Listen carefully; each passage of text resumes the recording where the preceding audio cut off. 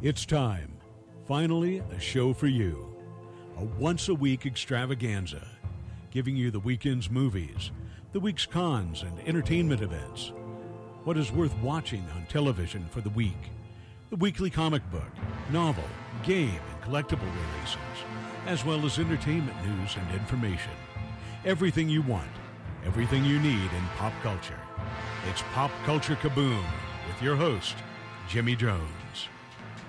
Hello, world. Welcome to the Pop Culture Kaboom radio show. Spencer Stoner is here. Yay! Rob Nault is behind the big board. Hello, hello, hello. And prepared to take your calls. And I, your not-so-humble host of all things Pop Culture Kaboom, Jimmy Jones. Well, I'm here to run my mouth. Tonight, we will give you everything you want, everything you need in pop culture entertainment with the latest news and information from the past week and some sneak peeks at releases coming out for next week. The Pop Culture Kaboom radio show is also your place on the radio dial for you to talk about your favorite fandoms. That's right. Tonight, we'll be joined by Quizmaster Scott for the Sporkle Pub Quiz with Scott question of the week. And one of the prizes you can choose from will be the very first chance ever to win a pair of tickets for KaboomCon 2024 happening at the Carson City Community Center Saturday, September 7th. We'll also be joined by Tony Sanfilippo of Filippo's Horrible Reviews to go over this coming week's movies.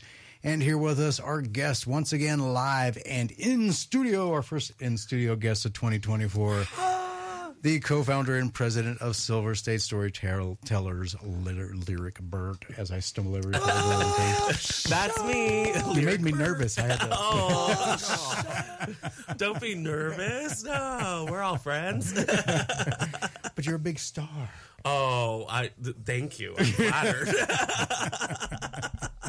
So you're here to this week because you guys are going. The Silver State Storytellers has an upcoming short film competition called Love Notes, and since you're with us all show long, if you have any questions regarding anything that the Silver State Storytellers does in regards to their film competitions, what they do in between the film competitions, etc., how you can donate, and everything else, please feel free to give a call and. You're the best person I could think of to ask. So. Yes, I'm glad to answer any questions. So, main thing is that there's some new rules and stipulations this year for Love Notes. Yeah. So back when I was a competitor, we entered Love Notes, and we entered a film that was a romantic zombie movie. And the original organizers of the competition got really upset with us. And they were like, no horror movies during Valentine's Day. And we were like, well, I mean, we had a very romantic relationship in there. It was a very loving very sort of story. Touching. And you know, the guy was turning into a zombie, and she shot him because she loved him so much.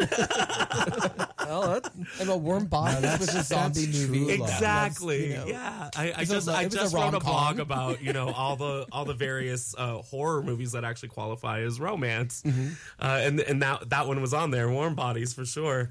I remember that one. This year we're.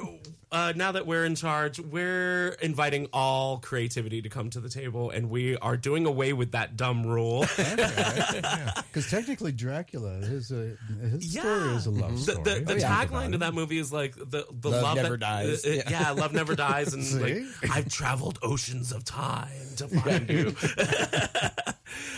So in a dinghy. We want to see the opera. Whatever type of genre film you want to bring to the table, we are totally open to, as long as there is a love story in there and you hit all three of the prompts: the sound effect, the line of dialogue, and the prop. Okay, so science fiction. There's a lot of science fiction ones too. Absolutely, yeah. We've been posting on our Facebook page that we want to see love that transcends galaxies. Wow, that's a good tagline right there. So, I guess, what was that one movie? Oh, man, I'll think of it in a year. Event Horizon. I guess that's technically not a love movie, though. No. That's a haunted house movie on a ship. Yeah. I mean, a haunted house movie in space. Maybe if you count like the guy being in love galaxies, with the but there's no love story. He loved that ship. He did. Yeah, but I don't think the ship. Okay, that would be like that. Then you could just claim Christine as a love story. Oh yeah. Actually, that is debatable on that one. Now you're on the right track. Event Event Horizon, that was a very one-sided relationship. Very true. Well, no, people express love in different ways. So do ships. But Absolutely. Which is why, we want to see those different stories this year. So the competition opens up on the 24th, or is that when it actually starts? It starts on the 24th. So meaning that's when they get their email and saying, these are your prompts. So exactly. This is the last possible weekend to register if you want to do a film. Absolutely. Yes. The registration closes at 11:45 a.m. on the 24th. And then we send out the email to our filmmaking teams at noon. We have 17 teams registered already. Wow. Which is Nice. huge. No, I think Carson Creepy beat the Carson record. Creepy because had we had 19. Well, I mean, is this a record for Love Notes, though? I think it is, because usually the participation for Love Notes and the summer competitions has been relatively low. So already maybe due to the past restrictions. Oh, maybe. I mean, after they put that restriction on, I, as a filmmaker, stopped making films for the Love Notes and just waited for Carson Creepy. And I was talking to a few of our competitors at Carson Creepy this year, and they said the same thing. That the reason that they don't make films for the other competitions is because there's restrictions on them. And so I want to lift those restrictions and see what sort of creativity comes to the table. Good. And for making a 5 to 9 minute movie, there's plenty of restrictions there already. So Exactly. I mean, if you think about it, your restrictions are the prompts, I agree. Well, and the prompts are how we ensure that somebody didn't make a movie a year ago and they're just submitting, we really want people to enter the race as it is, and get to that finish line at the end of the 2 weeks. I just had this crazy idea for doing a comedy where you're actually putting everything in there that you want to, or that's those 3 prompts, but for the line of dialogue, just overdubbing it, just for the hell of it. Just to make, did they do this last year? What was that? I remember for the Carson Creepy that they edited it so that there was one movie where they edited it. It was the microwave one with the coffee. Oh yeah, bad coffee. Yeah, bad coffee. Where they in post put like a tramp stamp on the plumber and stuff. Yeah, and had it track. It was stuff like that. This was just funny stuff.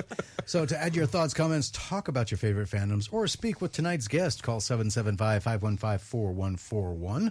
If you're too shy for the phones, you can send a DM through the Facebook page. And if you don't have time to comment during the show, but still would like to comment, you can reach us 24/7 by sending an email with your questions, comments, or concerns. Those are 3 very important things to remember.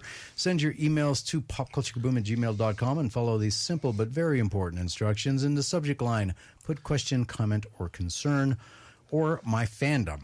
In the body of the email, please add your first name. No last name is necessary, and I will not read emails on the air, so definitely have to have a name in there somewhere. Yeah, I don't care if it's your real name. Show. I don't care.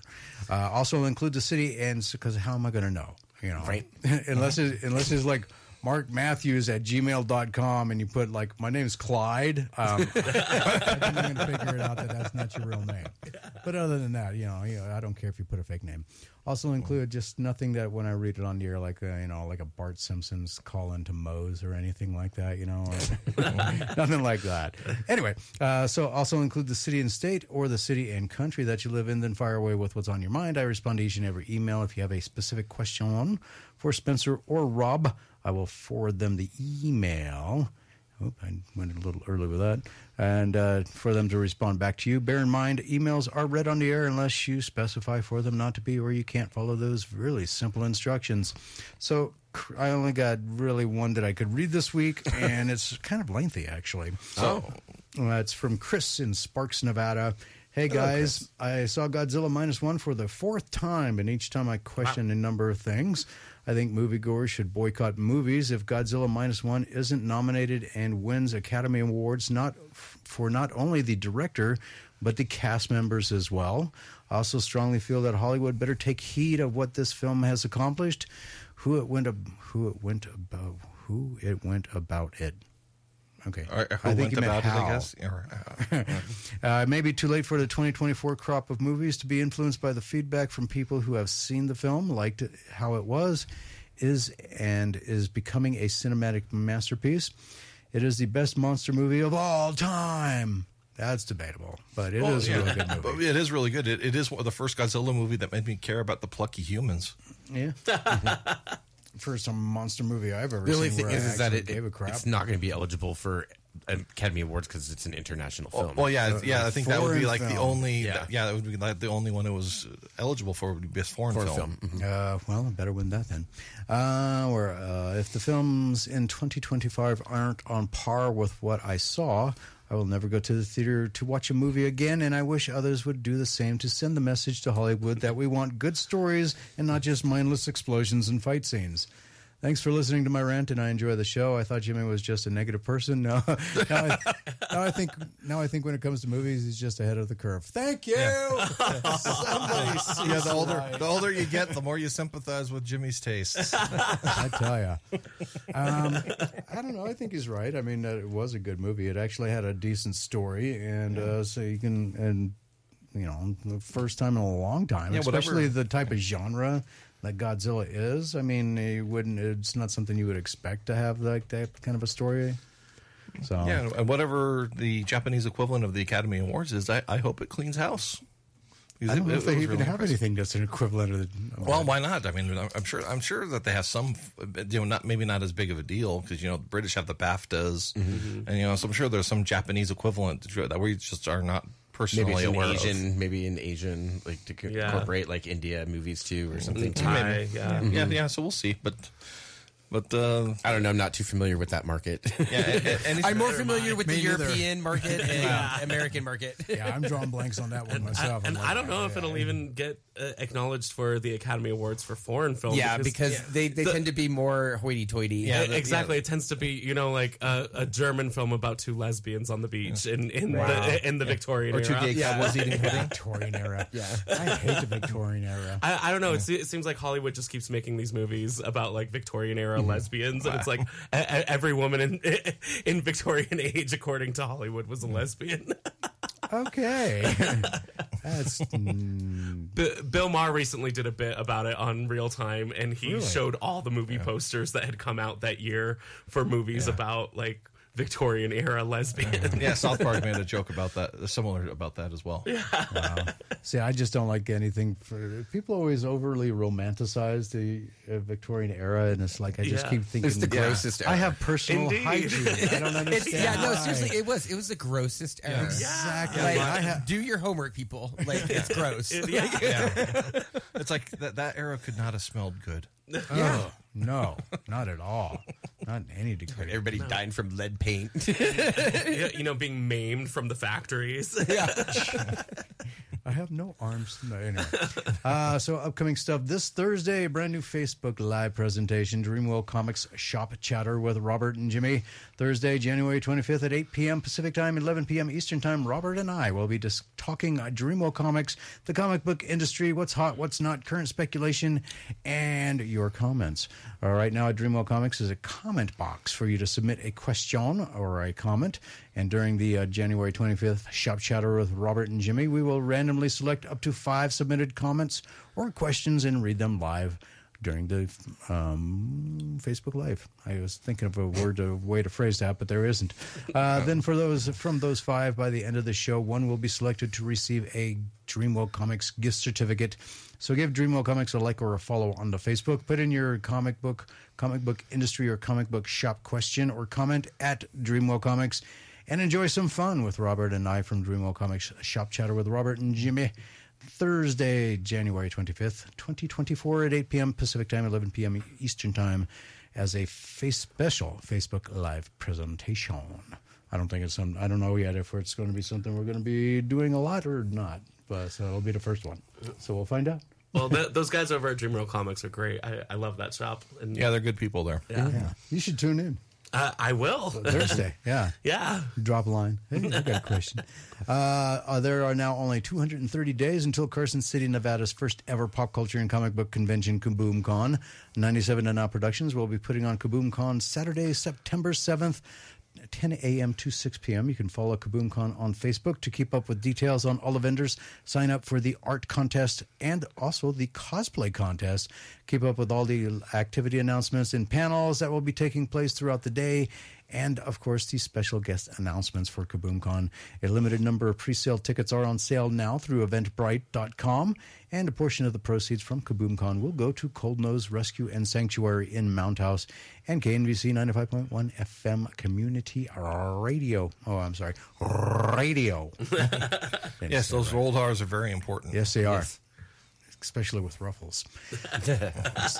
So the big story this week, the Game Developers Conference, or the GDC, has released its 2024 State of the Game Industry Survey, and it is a grim report coming from those who took it. The biggest reports coming back from the survey focus on the fact that the industry has pushed massive layoffs, some of which appear to have been unnecessary, and the growing concerns over the use of AI in gaming. Other topics include switching game engines, accessibility measures, social media, and RTO policies. I have no idea what that means. 1/3 of developers, 35% in case you didn't know what 1/3 meant, said they've been impacted by layoffs, either by having some layoffs take place within their team or company or by being laid off themselves. Quality assurance developers appear to have been hit the hardest, with 22% of them saying they were laid off this year, compared to 7% of all developers. Business and financial professionals reported the least layoffs, 2%.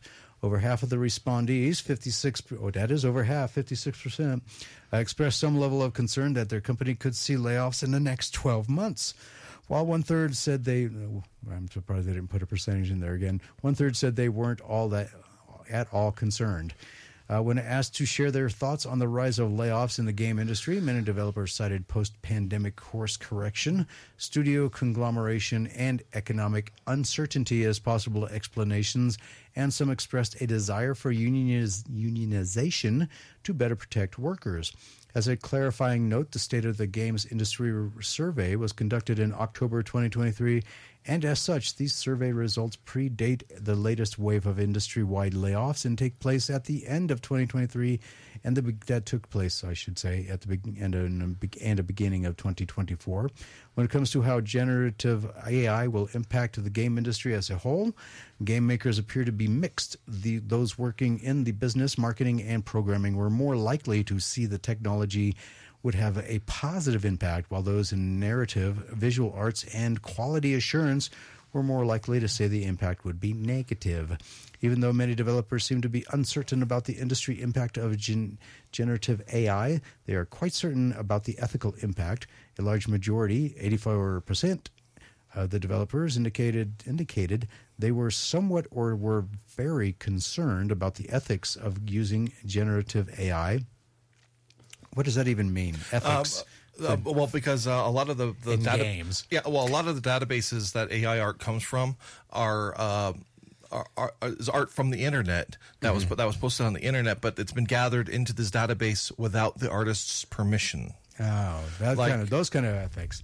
Yes. I was just thinking, like Atomic Hearts, and I'm like, what kind of like ethics are they talking about here? One of my favorite comic book artists, J. Scott Campbell, he had an example where he had a Halloween pinup drawing that he did years ago, but then somebody released one that was AI drawn this year, and the only thing that really changed was the color from his original drawing. Well, there you go. Sue. And plus, it was did he get permission to draw Michael Myers? Nope.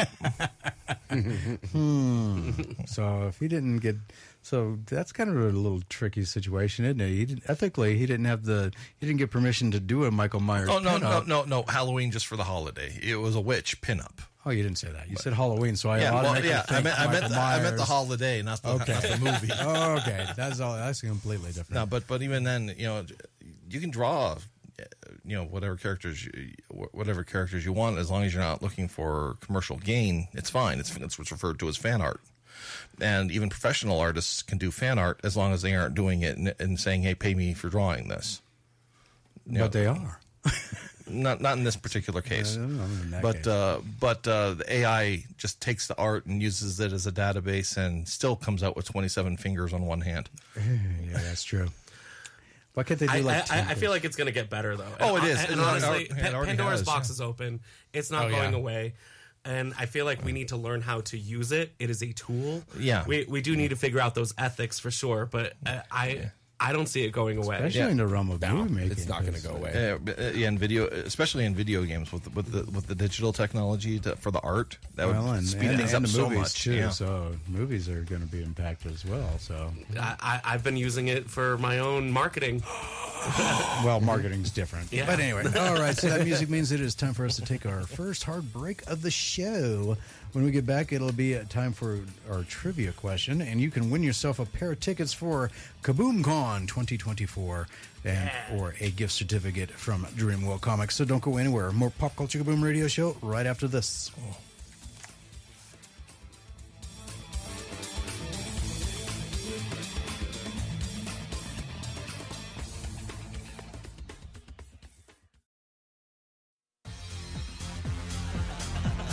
Welcome back to the Pop Culture Kaboom Radio Show. Everything you want, everything you need in pop culture entertainment.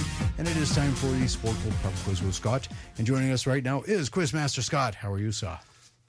Doing good. How are you? There was dead air there for a second. I was like, oh no. Just kind of keeping track of the game that's going on while I'm doing the radio show. Are you even Are you paying attention? I'm not paying attention, no. Oh. No. Falcons aren't in it. I don't really Hey, have the coffee Falcons break. might get Bill Belichick, huh? Great. He sounds so excited. I know, doesn't he? Totally excited about that. All right. So to participate in the Sporkle Pub Quiz with Scott, first off, anyone can participate. Quizmaster Scott will ask you a multiple choice question and provide you a list of possible answers. To call in, you dial 775-515-4141 with the correct answer, and you win, and you get to your choice of a prize. Guess the wrong answer, and we hang up on you, but quickly call back in before someone else and guess again and again and again. Each wrong answer will be removed until we have a winner with the correct answer. Cheater. Yeah? Cheater. Well, I'm not calling in. No. I want to know the answer. But you'll see why I'm saying cheater in a second here. Peeking over my laptop like that. Anyway, until each wrong answer is removed until we have a winner with the correct answer, or the show ends, whichever comes first. You can't win unless you call, and you can't call unless you are listening to know what the question and possible answers are. What you can win tonight you can win a gift certificate courtesy of Dreamworld Comics in Carson City, or for the first time anywhere, a pair of tickets to Carson City's first ever pop culture and comic book convention, KaboomCon, happening at the Carson City Community Center Saturday, September 7th. Even if these are something you aren't interested in, either of these make great gifts for that person in your life that enjoys pop culture stuff. Just something to keep in mind while you're listening. So, Scott, what is the question this week? All right. For today's question, the category is famous movie props. And the question is, which movie prop was the most expensive ever sold? Was it A, Luke Skywalker's lightsaber from Empire Strikes Back? B, James Bond's Aston Martin D-85, which appeared in Goldfinger and Thunderball? C, Roby the Robot suit from Forbidden Planet? D, Marilyn Monroe's white subway dress from The 7-Year Itch? Or E, the Maltese Falcon from The Maltese Falcon? And you're wrong. What do you say? And you're wrong. So in the studio, both strike out so far, but I can't let anybody else know what the answer is, because then I'd have to take it off the board. And you would have. And sorry, I cheated. Yeah. I didn't realize you were going to ask us. Sorry. Someone who doesn't listen to the show. Anyway, so you would be wrong, Eric. That is not correct. So, everybody's guessing the same one, though. Anyway, all right. So, once again, which movie prop was the most expensive ever sold? Was it A, Luke Skywalker's lightsaber from The Empire Strikes Back, B, James Bond's Aston Martin D85, which appeared in Goldfinger and Thunderball, C, I always say Robbie, not Roby, Ruby, Robbo, Robbie the robot, yeah. Robbie the robot's suit from Forbidden Planet, D, Marilyn Monroe's white subway dress from the 7-Year Itch, or E, the Maltese Falcon from the movie The Maltese Falcon. If you want to take a stab at it, 775-515-4141. And if you guess wrong, that answer will be taken off, so it'll reduce it down to 4 instead of 5 until we get the right answer. But again, you can get those tickets to go and see it. Go to the Kaboom Con. Or a gift certificate for Dreamwell Comics, 775-515-4141. And any news on your front? Any appearances coming up, Scott? Unfortunately not. Well, I'm still getting together with Sporkle sales team to see if we can get a venue. Okay. Well, if and when you do, be sure to put it on the Facebook, and I will put it in the Pop Culture Kaboom news feed. Oh, most definitely. All right, I'll tell you, he's got some good questions. I mean, I usually do a lot better at trivia than I have been. I apparently suck at trivia because I don't think I've gotten one right yet. So, anyway. All right, Scott. Thank you very much, sir. No problem. Have a good night. All right, later. All right, so let's talk a little bit. So what exactly is Love Notes Lyric? Love Notes is an annual short film competition that is part of Silver State Storytellers' Carson City Shorts program. We ask filmmakers to make a short 5 to 9 minute film based on 3 prompts that we give them: a line of dialogue, a prop, and a sound effect.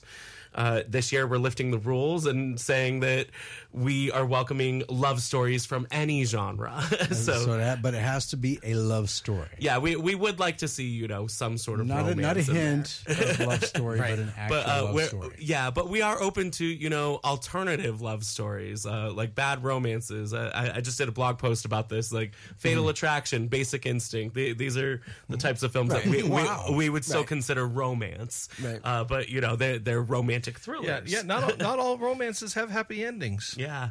And if you're not a filmmaker, but you would like to see the films, we are doing the screening and awards ceremony at Brewery Arts Center on February 17th at 7 o'clock p.m. And you can find out more information at nvstorytellers.org. All right, thanks for being me to the punch there, because I just had it up here. So, bad romance, toxic love stories, and fatal attractions. Dive into the dark side of love with our curated list of bad romance films, exploring twisted relationships and toxic passions.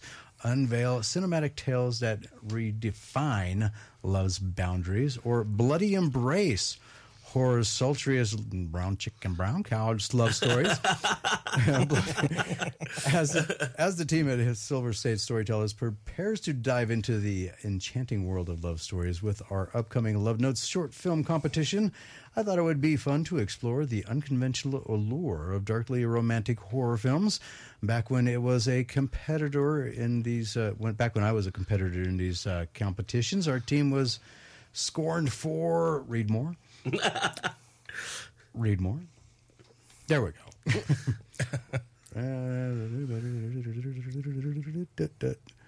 Scored. I'm looking for I love the scrolling sound effect. Our team was scolded for submitting a horror romance to the Love Notes short film competition. I'm here to prove that love knows no boundaries, transcending the traditional realms of rom-coms. I hate rom-coms. And actually, I could prove it to you. Name 3 of the world's most popular rom-coms. Pretty Woman. Okay, I have seen that one. Titanic.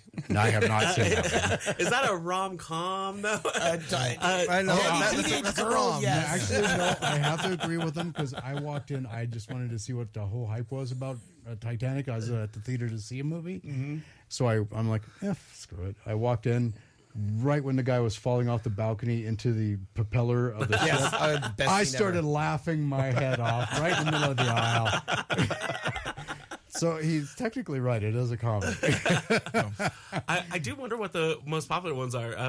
How to Lose a Guy in 10 Days is one that's coming to my. I haven't seen that. When Harry Met Sally. I haven't seen that That's one. kind of a classic one. Some Like It Hot. If I haven't we're going seen that. classic. Okay, see there. I've out of all those movies, I've only seen one. Okay. So that tells you how much I dislike those kind of movies. Well, I mean, and I feel like opening up the genres this year to alternative romance stories, we're expanding our potential audience base because a lot of people are in the same boat as you. They don't like romance films. They don't like Valentine's Day. So, But I liked My Bloody Valentine. that's on the list. It is? Yeah, that's number 2 on my blog there. Oh, yeah, it is. Yeah. That's funny. On the remake, my sister was able to identify the killer almost immediately just because she was a big fan of the actor and could tell by the way he was walking. Oh, fascinating. She was able to. She basically recognized his butt. Oh, okay. Happy Death Day? That's a relatively recent one. Yeah, I only included one part 1 on the list, but I love both of them so much, and there apparently is a script for part 3 out there that they're trying to get greenlit, and I'm open to it. I'd love to see where they're going to take it. Wow, I like your list here, though. Thank you. The Shape of Water, that was really disturbing. I never actually saw that one because I'm like, okay, this is an abomination. That was Really? Look at all the awards that it got. Yeah, It was actually a really good movie. for me. The Loved Ones, never saw that one. Oh, that one's good. Sleepy Hollow I did see, but I did not. And Little Shop of Horrors, I did see that one. Interview with a Vampire, I reluctantly saw that one. which version of Little Shop of Horrors? The one with Rick Moranis? Yeah, I did the musical. Is there another version? Yeah, there's an older version that was black and done. white. Old black and white one where Jack Nicholson. Yeah, with Jack. That was one of Jack Nicholson's Yeah, he first played the movies. dentist, yeah. And Bride of Chucky. Oh yeah, I have to include Definitely. Bride of Chucky. That's one of my favorite horror movies of all time. yeah, but the point being that old one did not have a happy ending, No, but it was still a romantic movie. well, and there is an alternate version for the musical. For the musical, Yeah. where the aliens take over Earth. Yeah. Whoa. Ready or Not. I haven't seen that. Oh my gosh, it's man, great. that is one of the best horror movies to come out in recent years. I great. love it so much. One we've already discussed, Warm Bodies, is on here. The Bride of Frankenstein, I can see why that's on this list. that's Dracula. Frankenstein. Frankenstein. Frankenstein. The Love Witch, I actually tried to watch that, but I just could not. I just couldn't. I appreciate the fact that it was made in 2016, but it looks so much like a Hammer film. It did. The That's why colors, the set, the costuming, and just the way that the actress was over dramatic. It reminded me so much of one of the Hammer films, And that's why I and the couldn't poster watch looks it. like one as well. Yeah, it does. I love Hammer movies. Me Oh, too. then, have you seen The Love Witch? No, I have not. Oh, okay, but but now I yeah. want to. Now that I've heard it's like a Hammer movie. Yeah, I appreciated it for its artistry and how much of an homage it was to those classic Hammer It's films. like not Hulu, but the other one. Peacock, Netflix. No, the cheap version of like Hulu. The cheap version of that. Tubi. Yes. Okay. I think it's on Tubi. So Tubi's free. That's why I like it. Or Pluto. There's Pluto. So it could be on Pluto or Tubi or not Tubi. Or Freeverse. Wah, wah, wah, wah. Oh, the Shakespearean references. Speaking of, thanks for the segue. I think from this that we can guess that the next season of Sandman on Netflix will include an adaptation of the Sandman story, A Midsummer Night's Dream by Neil Gaiman. Charles Vess and William Shakespeare, published in Sandman number 19 by DC Comics in 1990. The comic won a World Fantasy Award for short fiction in 1991 and ended up forcing the awards to change their rules to recognize Charles Vess as a co-author of the story because DC Comics is to publish a remastered edition of the comic, recolored by Steve Oliff, for modern printing possibilities from his original color guides, and with a new painted cover by Vess instead of the normal Dave McKean version. It follows Shakespeare's appearance in Sandman number 13, Men of Good Fortune, in which he is given the gift of the immortality of his writing by Dream in return for writing 2 plays at Dream's request. This is the first, A Midsummer Night's Dream, a gift by Dream to the fairy folk as they depart the mortal realm, but ensuring that they are never forgotten. Interesting. I read A Doll's House, but I really didn't get into this aspect. It's just the Sandman comic book just transcends genres in how it works, because you have the historical aspect with Shakespeare, then you can go into almost noir storylines. But yeah, narrower focus. Oh yeah, but it works almost like an anthology series. I never read The Sandman, so I can't. Oh yeah, but I would highly recommend. I didn't either. I tried watching the television show and I haven't gotten past episode 3. So.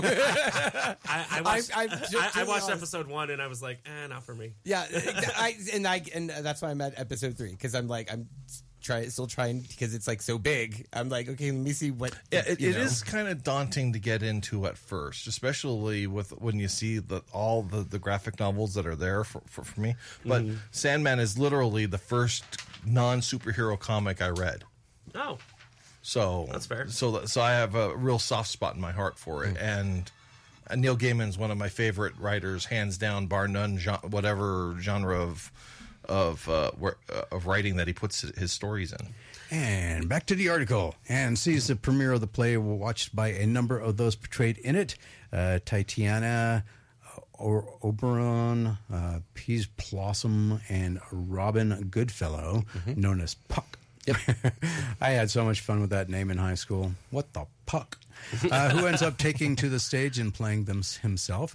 New York Times bestselling author Neil Gaiman presents a depiction of William Shakespeare's A Midsummer Night's Dream as you've never seen it before. In this fictional retelling set in the Sandman universe, Oberon, Titania, and the entourage of fairy characters leave their realm to attend the premiere of the Bard's latest play, A Midsummer Night's Dream. How will they react to Shakespeare's depictions of themselves, and will Titania succeed in tempting Will's son, Hamnet, to join her in the realm of fairies? Featuring completely remastered pages from Eisner Award-winning colorist Steve Olof's original hand-painted color guides. That's why, because I didn't like hand-painted comics back then. I just thought they looked really bad. But Wolverine had a couple like that. I was just like, ugh. Yeah, Dave McKean was big on that. Bill Winklewich, his name is Winkle. Yeah, but this edition of Sandman number 19 also includes a foreword by Olaf discussing the remastering process and an all-new painted cover by acclaimed fantasy artist Charles Vess. No, thank you. And that means it is time for our next hard break. When we get back, there's still more Pop Culture Boom Radio Show. The trivia question is still out there if you'd like to win yourself a pair of tickets to KaboomCon 2024 on September 7th of this year, as well as a gift certificate for Dreamwell Comics. And our in-studio guest is Lyric Burt, and he is talking Love Notes the entire show. So if you have any questions about anything for Love Notes, and we'll be getting into more of what Silver State Storytellers will be doing the rest of the year as far as their competition. So we'll be back with more Pop Culture Boom Radio Show right after this.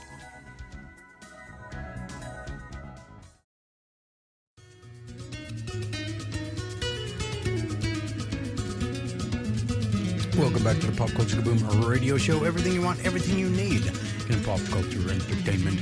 Our special in-studio guest, first one this year, is Mr. Lyric Burt. He is the co-founder and presidente. El Presidente. Of the Silver State Storytellers. And this coming week, the 24th, if you have not registered by then, too bad.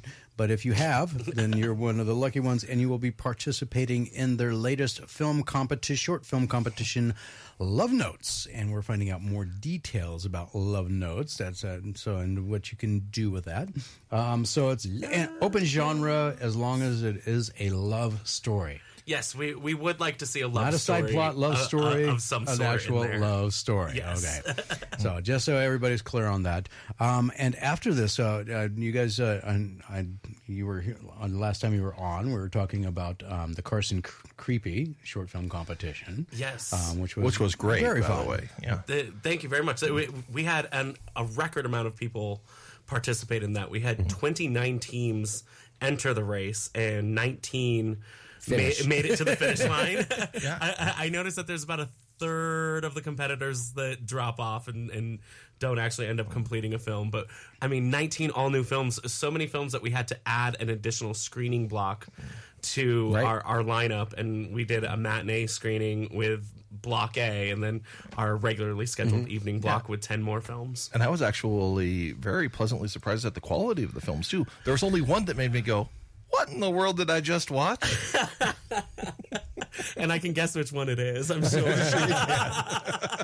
But yeah, I was thoroughly impressed with the quality of films that we received. The filmmakers here in the Truckee Meadows have just really stepped up their game, and I'm so excited to see our film community growing.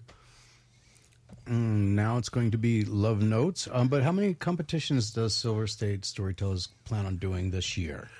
So as part of our Carson City Shorts program, we do 3 annual competitions a year. We do Love Notes, a rotating genre summer competition.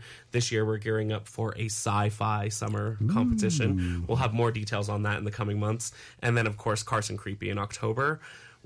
We also just partnered with Reno 48 Hour Film Challenge, and we are taking that under our wing and will be the city producers for that competition. That will be happening in early September. 48 hours. Man, I thought 2 hours. I thought 2 weeks was a tight time. Yeah. There's also a 24-hour one too. Yeah, there are. Yeah.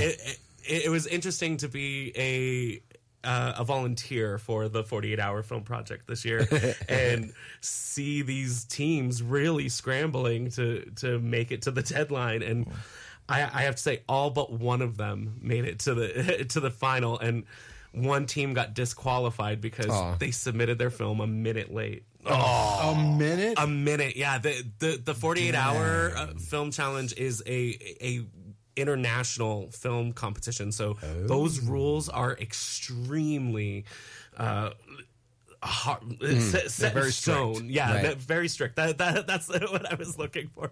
But they're just set in stone, and if you're even a second late. Yes, you better make sure your you're film on the is same GMT time as they are. So I feel like Carson City Shorts, we're really gracious, because I've had a few of them, not meet the noon deadline on the date, and I still let them skate in. Well, as far as I view things, and when you're in it in something, you kind of view it a little differently. So I look at it as like any kind of like a local type of thing like this is kind of you're grooming yourself to be able to meet deadlines and stuff, so that you can move on to more of a professional career in the film industry. Absolutely. The higher up you get, the less crap they're going to deal with.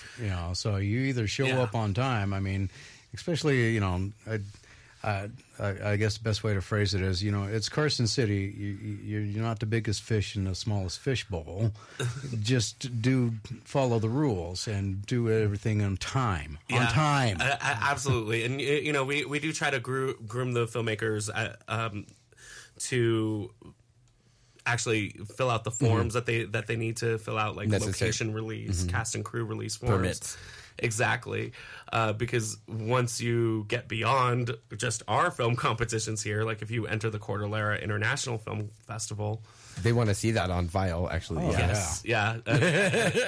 There's a lot of legalities that you have to. I mean, you get beyond the, I'm just going to go to the local grocery store and guerrilla style filmmaker. No, that doesn't cut it.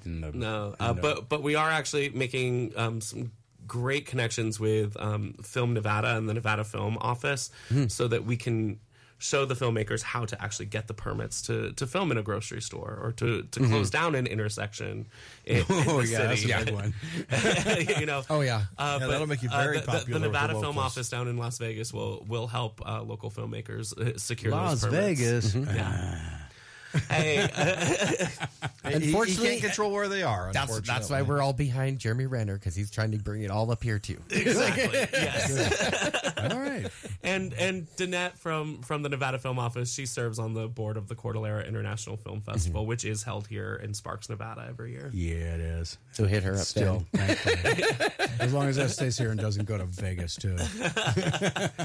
We're gearing up for some friendly competition with Vegas because they have the Vegas 48-hour film competition as well. Ooh. So this year we are going to have our film compete with Vegas in a screening, and we'll be hosting the screening this year here in Reno. So you're talking about like the winning film from... Yeah, the winning films from Vegas and the winning films from Reno. We'll do a whole showcase. It'll be like the Silver North State versus South. showcase. Yeah.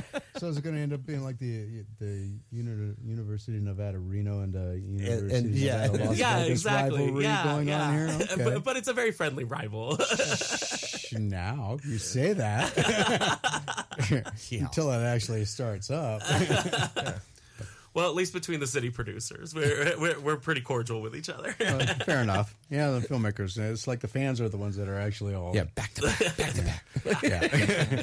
We want the cannon. Okay. Yeah, right. Hey, I'm all for it. Back in college, I produced 2 different improv troupes, and they were rivals, and like the student body was completely divided at our university over like which troupe they supported, and like you were either Shark Bite Improv or Afternoon Delight Improv, and it was crazy to see it. I was like, well, I mean, there's an audience for both. I'm just gonna keep producing both of their shows. What was the first one called again? Shark Bite Improv. Okay, that one doesn't remind me of a song. Oh yeah, when the shark bites. I was thinking of Baby Shark. My daughter would like you. Then if that was what popped in your head. Unfortunately, that was before the song came out. I know, But we were around when Sharknado Part 1. Oh, I love the aired, Sharknado and series. We teamed up with our student television station to actually do a Riff Tracks-esque sort of show where Shark Bite Improv riffed Sharknado live. Yeah, Nice. It was great. That's fun stuff. That's actually going to Eddie. Ask Spencer. That's going to, or even Rum. That's going to any movie with me. I just start riffing on it. Oh right there yeah, in the me theater. too. It's great. The more it annoys him, the more he I haven't gone through one movie yet where he's been able to keep quiet. Nope. Hey, usually if it's a good movie, I wait. I mean, the end of like God. Have you seen Godzilla -1? I have not. It's only just recently that I'm starting to see the blog posts and the reviews, and everybody's talking about it. I'm like, okay, I got to go see this movie now. But when it first came out, I thought it was just part of the whole Godzilla versus Kong. Oh series. yeah, the legendary series. And I haven't been enjoying those films, so I just thought it was another installment of that. Yeah, this is from the original Toho studios. Right. Yeah. Yeah, the Japanese version, which they don't mess around with goofy stuff. Good. Believe it or not. Well, at least not in this wouldn't- movie. Yeah, I was gonna say I wouldn't go that far. Yeah, I've seen some of the '70s Godzilla movies. Yeah. See, and I love those. I can get down with those, but I don't know. Just the you said it was the legendary series. Yeah, that's what was The Godzilla. Monsterverse. Yeah, they call it the Monsterverse. Yeah, just not a fan. It's just all CGI that you can barely see because everything's too dark. Yeah, that was one of my big complaints about the first Godzilla. Well, that and you only saw his foot for like the first hour. I know. I was like, why is this movie called Godzilla? I mean, you only saw his foot at an airport. I mean, that was the dumbest thing. Yeah, But no, wasn't a fan. if you like the original Toho Godzilla movies, Absolutely. you're gonna love this movie. Yeah, All right. yeah, because it's actually very well done. I actually cared about the plucky humans. There has not been a Godzilla movie where I cared about the humans until this one. Yeah, and this is actually done by the director of The Returner, which is another Japanese movie I'm a very big fan of. Okay. Yeah, you'll enjoy it. You better catch it though. 'cause I'll get theater my runs almost movie buddies together and we'll have to do a screening. It'll of be it. worth it. All right. Yeah, all right. So Dark Horse Comics is publishing a prequel comic series to Masters of the Universe Revolution, streaming on Netflix as a prequel. Prequels are so. Jimmy's not a prequel guy. I am not. He-Man's in trouble. What's going to happen? Oh, I know, because I saw the movie. Well, I don't know. He could die because in the There's different He-Man. You know? well, yeah, in the Blah, He-Man Revelations, he died several times. He did. But he got better. Yeah, he got better. Put on a Band-Aid. This 4-issue merely a miniseries is written by Revolution producers Tim Sheridan, Rob David, and it took 3 writers to do this, really. And Ted Basile, drawn by Daniel HDR. Okay. Inked by Keith Champagne, coloring by Brad Simpson, and lettered by And World Design. Okay. Must be AI. And World Design. Could be. Covers by Dave Wilkins and Taylor Boss. Journey to the earliest days of one of the universe's most consequential and fraught team-ups.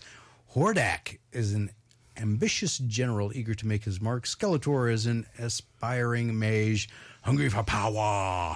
Joining forces, melding ancient Eternian magic with advanced Horde technology could bring them all their evil heart's desire, but they'll have to survive each other first. Masters of the Universe Revolution #1 of 4 arrives in comic book shops on the 15th of May. I'll read it. I won't. I love Masters of the Universe, though. I did too when I was a kid, but this latest version is just garbage. Well, yeah, there are a lot of people who did not like that. Let me backtrack. I kind of did liked Masters of the Universe until they overly started putting Orko in there, and then I was like, I'm done. I cannot stand this character. We have a caller. Uh-oh, that's scary. Stop making fun of the Masters of the Universe. Hello, caller. Who's this, and where are you calling from? Hey, this is Crystal. I'm calling from Ewington, Nevada tonight. Hey, Crystal in Ewington. Boy, you're traveling. Who do you think you are, Tony? You know, they got the best Mexican food out here at the Chapala Market. Wow. All right. Okay, something to make a trip for. So what's on your mind? Little birdie told me that I better stop what I'm doing and get a call in for a chance to win some tickets to KaboomCon. Okay, then let me get that pulled up for you here. If I didn't, there it is. Had to find it. So we only got 2 minutes, so I'll read this real quick, and then we'll see if you can get it. Which movie prop was the most expensive ever sold? Was it A, Luke Skywalker's lightsaber from The Empire Strikes Back, B, James Bond's Aston Martin D85, which appeared in Goldfinger and Thunderball, or C, Robbie the Robot's suit from Forbidden Planet, D, Marilyn Monroe, I almost said Marilyn Manson, Marilyn Monroe's white subway dress from The 7-Year Itch, or E, the Maltese Falcon from the movie The Maltese Falcon. Oh, goodness. I want to say a car, and I really want to say the lightsaber, and I really want to say Marilyn's dress. But you're going to say... I got to pick one. And I'm going to say lightsaber because it's the funnest. That is incorrect. Oh, failure. Yeah, but still 4 more options left. There's 4 options left, so call back after the break if you wanted to guess again. Sounds good. Thank you. You're welcome. And for everybody else, we got about Literally 1 minute. Only 1 minute. So, but still, call after the break, Crystal. But thank you for calling in. So, anybody else who are you texting somebody? Why aren't you calling? Somebody's actually just texting me a question that they're listening. They should call in. Yeah, but going back to He-Man, there are a lot of people who did not like Revelations because they felt it was a bait and switch because they basically killed off He-Man and basically centered the entire story on Teela. Mm-hmm. I enjoyed it, but my fiance did not, and he's a huge Masters of the Universe fan. Yeah, like that is his fandom, and he was miffed about that whole storyline. yeah, I liked the 2000 reboot that I believe Cartoon Network did. Yeah, and I was just sad that well. only got 1 season. Yeah, but then they have Kevin Smith put out this crap. Yeah, I haven't seen it, so I can't say if I like it or not. I'm in your phone, so it's kind of. I did not like it at all. I was like, I enjoyed it. Got to be Burt kidding me. All right, we didn't have to use the dump button. All right, so that means that it is time for us to take a hard break. It is the top of the hour.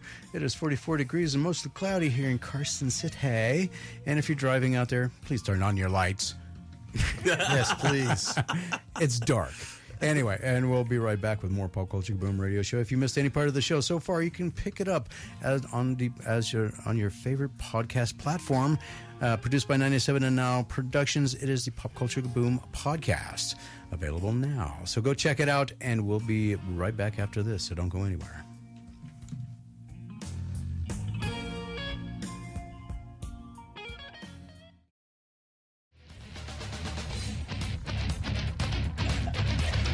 Welcome back to the Pop Culture Kaboom radio show. Everything you want, everything you need in pop culture entertainment. And one answer down, 4 left for the trivia question this week. If you want to hear it one more time. Eric's guessed twice, though, and Eric's gotten both. So Eric's got 3 more guesses if he wants.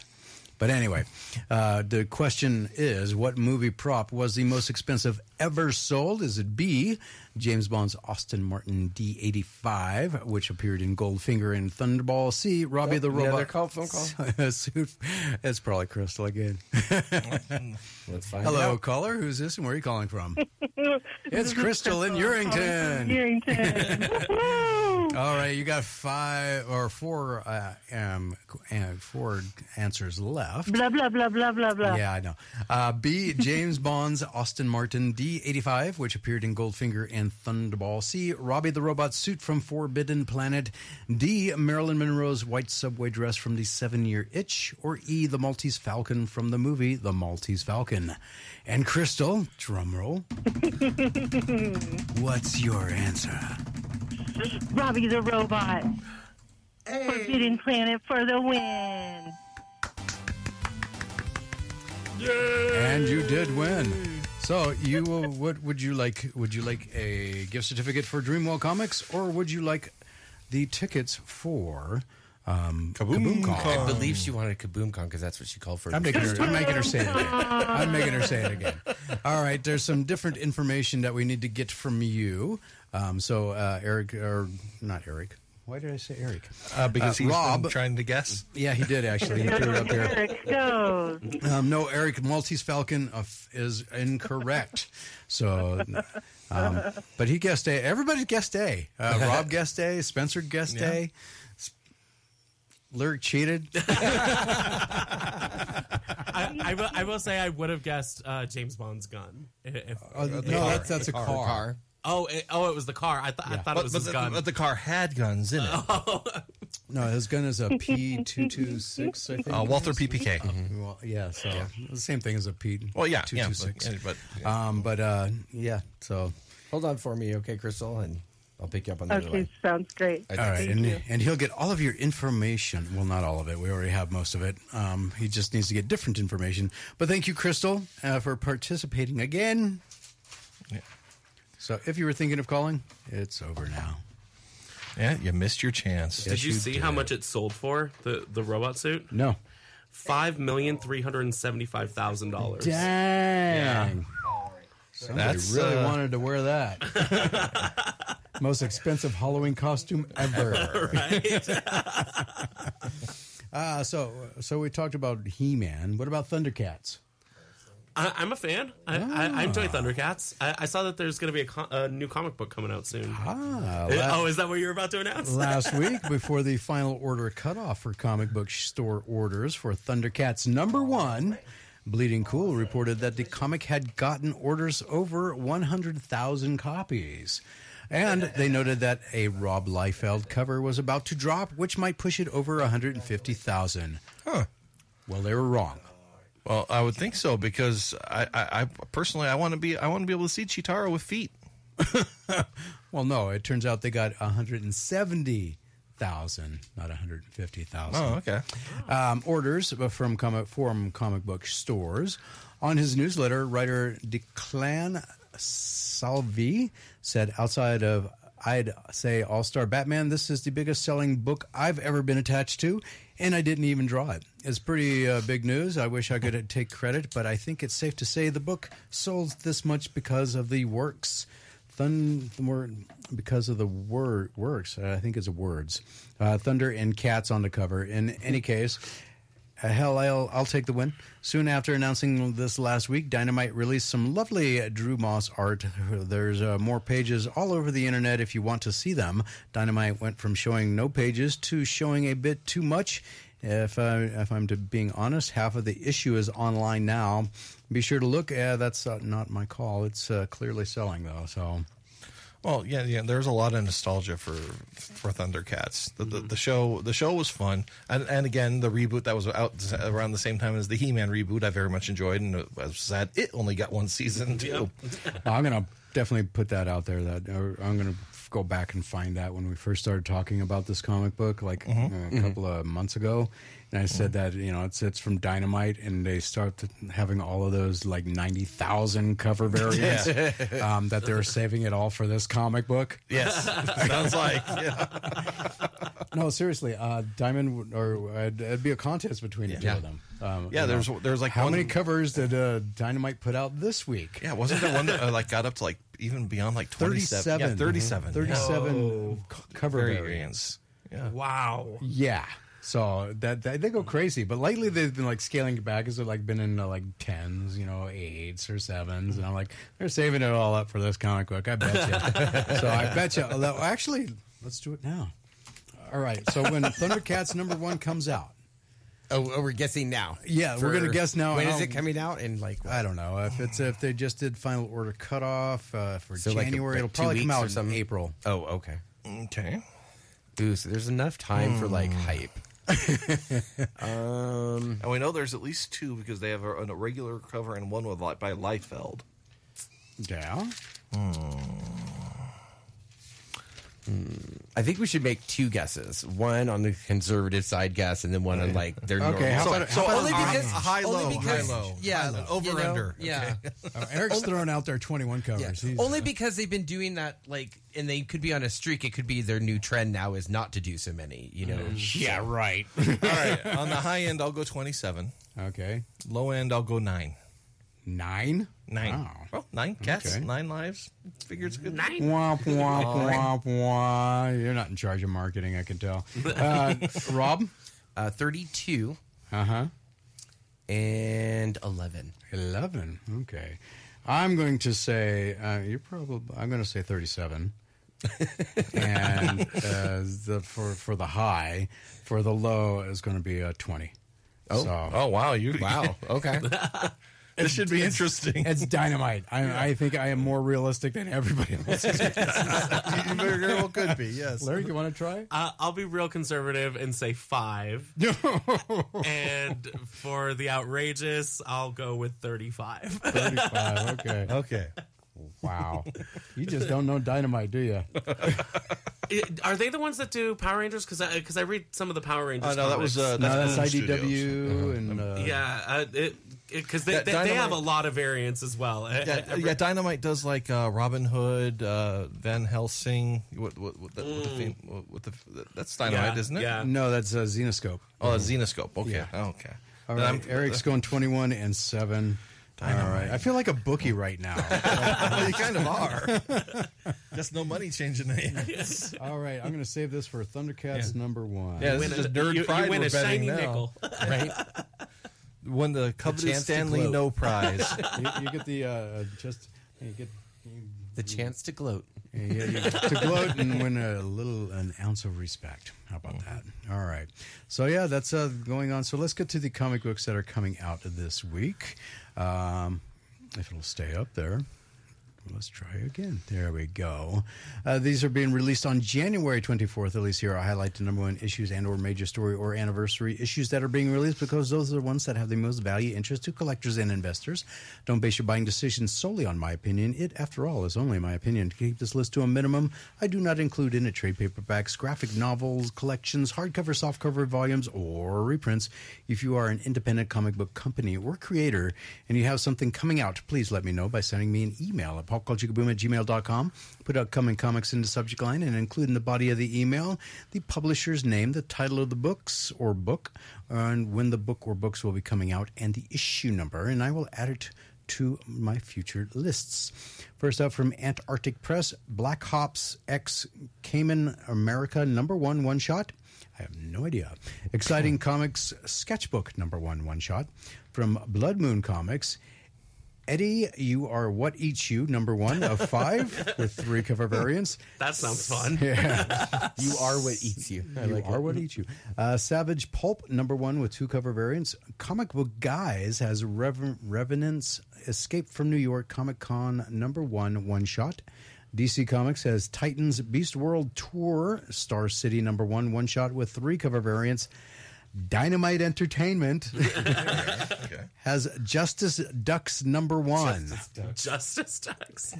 The most obscure comic book on the planet with a wallet-busting 9 cover variants.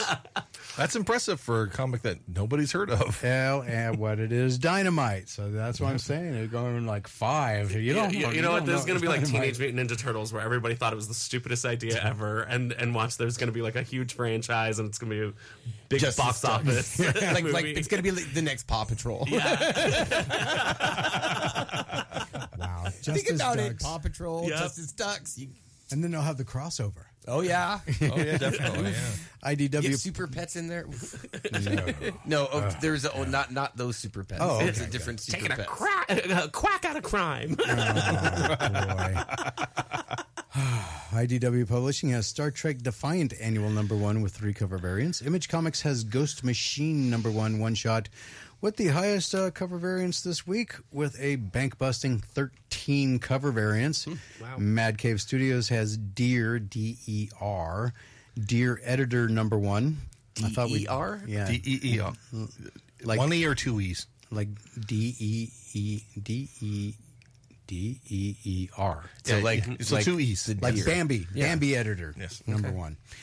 Marvel Comics has Power Pack Into the Storm #1 with 3 cover Wow, I haven't variants. heard from the Power Pack in years. Yeah, you think it's like Menudo. They would have kicked the old people out. Resurrection of Magneto #1 with a wallet-busting 8 cover variants. You see, death in American comics is like man flu. You get over it in 6 months, you're fine. Yeah. And apparently you get Benjamin Button disease and you go back to being a child again so you can be in Power Pack again. Oh, I just read the 3rd Jean Grey series that where they revived Jean Grey for the 3rd time. Well, you're behind. Oh yeah, they are. Star Wars. Marvel also has Star Wars Thrawn Alliances #1 with a wallet-busting 5 cover variants. Massive has Quested Volume 2 #1 with a bank-busting 10 cover variants. Massive. Oh, I'm sorry, I was wrong about Image. Massive Whatnot has the largest cover count this week with Crashdown #1 of 3 with a bank-busting 15 cover variants. Crash Down #1 Of 3. Of 3. Yeah, with 15 Yeah, limited series. cover Okay. variants. Rebellion 2000 AD has Smash #1 of 3. And Xenoscope Entertainment has Van Helsing Vampire Hunter #1 of 3 with 3 cover variants. All right. So Crunchyroll has revealed the nominees for the 8th annual Crunchyroll Anime Awards, the largest dedicated awards program honoring the craft and artistry of Japanese animation, including the creators, musicians, and performers across streaming and theatrical. The Godzilla -1 won't be in this one. Now on the Anime Awards website, fans can begin to cast their vote across all categories. Oh. Crunchyroll has revealed a star-studded lineup of presenters for both the Anime Awards live ceremony and the Anime Awards pre-show, which is back for a second year in Tokyo with an elevated format. During the pre-show, Crunchyroll hosts and global presenters will be revealed. What? Ceremony and the Tokyo presenters will reveal a slate of fan favorite awards, with more to be announced soon. Anime Awards voting is open now through January 27th at 11:59 p.m. Pacific time, and fans are encouraged to vote every day now, even easier with one-click revoting to one-click revoting. That means you can Yeah, so you can vote every day. That's why they're telling you. Yeah. to cheer their favorites into the top spot. The results will be announced at the 2024 Anime Awards live ceremony on Saturday, March 2nd, and through a global fan live stream. Sony Music Solutions, Inc., a subsidiary of Sony Music Entertainment Japan, Inc., will support Crunchyroll in the execution of the Anime Awards. It's like a true fan award, because if you're the true fan, you're going to be voting every single day. Yeah, they are. Speaking of awards, if you are not participating in the Love Notes, but you would like to go and check out the Love Notes short film competition, I actually had somebody... You know, my fiance keeps doing that every time we're talking about the competition. Your dystopian love story. Throwing out just doing a bad version. And in case anybody's wondering, that is actually the theme song from The Love Boat. I know. That he is doing, or massacring, or however you want to call it. But speaking of awards, the screening and award ceremony for Love Notes short film, screening for the Love Notes short film competition.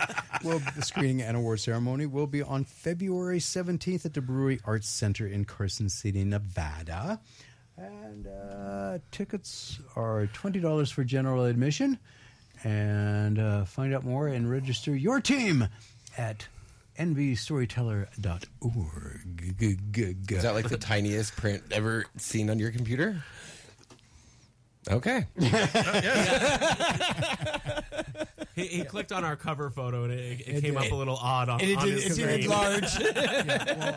If I had it blown up to where it's supposed to be, there it is. Yeah, there you go. It has to share the screen with all my other stuff. So, yeah, it gets kind of shrunken down there. Sorry, it was just funny because I'd never seen him that close to his computer before. I was really trying to read it. So the award ceremony is going to happen. And so I take it as a general admission. Yes. And no age restrictions, right? So far, is it just one showing? It is just one showing so far, but we may face a similar circumstance as Carson Creepy. We are talking with our community partners at Brewery Arts Center about how to handle this in the future, and whether or not we're just going to say that there's going to be 2 film blocks, or even possibly turn it into an entire weekend event with multiple screenings. Oh, that'd be awesome. We'll see what the future holds and how many competitors register this year. Okay. Right now you're up to 17. We're up to correct? 17, and if a third of those drop off, I mean, that's only going to be about 10 films. Right.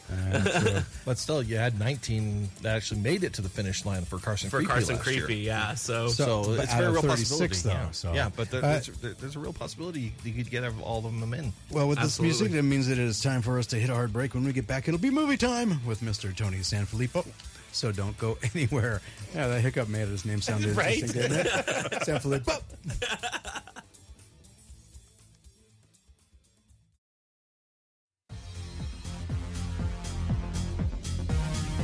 And welcome back to the Pop Culture Kaboom Radio Show. Everything you want, everything you need in pop culture entertainment. Each week, the film powers that be release dozens of movies, some of which you'll never hear about except here. After watching these trailers, that line rings true, huh? it really does. You would have never known these things were coming out, would you? Absolutely not. Are carefully picked over from Rotten Tomatoes, and up to 5 films are selected from genres that I would watch, and those genres are action, adventure, horror, science fiction, anime, or fantasy, and that is pretty much it. With that in mind, we sit through some of the most hideous trailers ever made and read you a synopsis of each film, then give you our not-so-humble opinions. Bear in mind, we are not professional movie critics. Lyric might be a professional movie critic. Yeah, I'm just waiting for them to call and give me the gig. Okay. And we know that Mr. Tony Sanfilippo, Filippo's Horrible Reviews is. You can catch all of Tony Sanfilippo's reviews of concerts, television shows, and movies at Filippo's Horrible Reviews. And how are you, sir? Oh man, I'm doing good, but I was really disappointed to see the dang Chiefs win. I was going to say that. I'm like, I know you're all upset about that. The Chiefs moving on. I hate the Chiefs. Hate them. So you got a prediction for next week against Baltimore?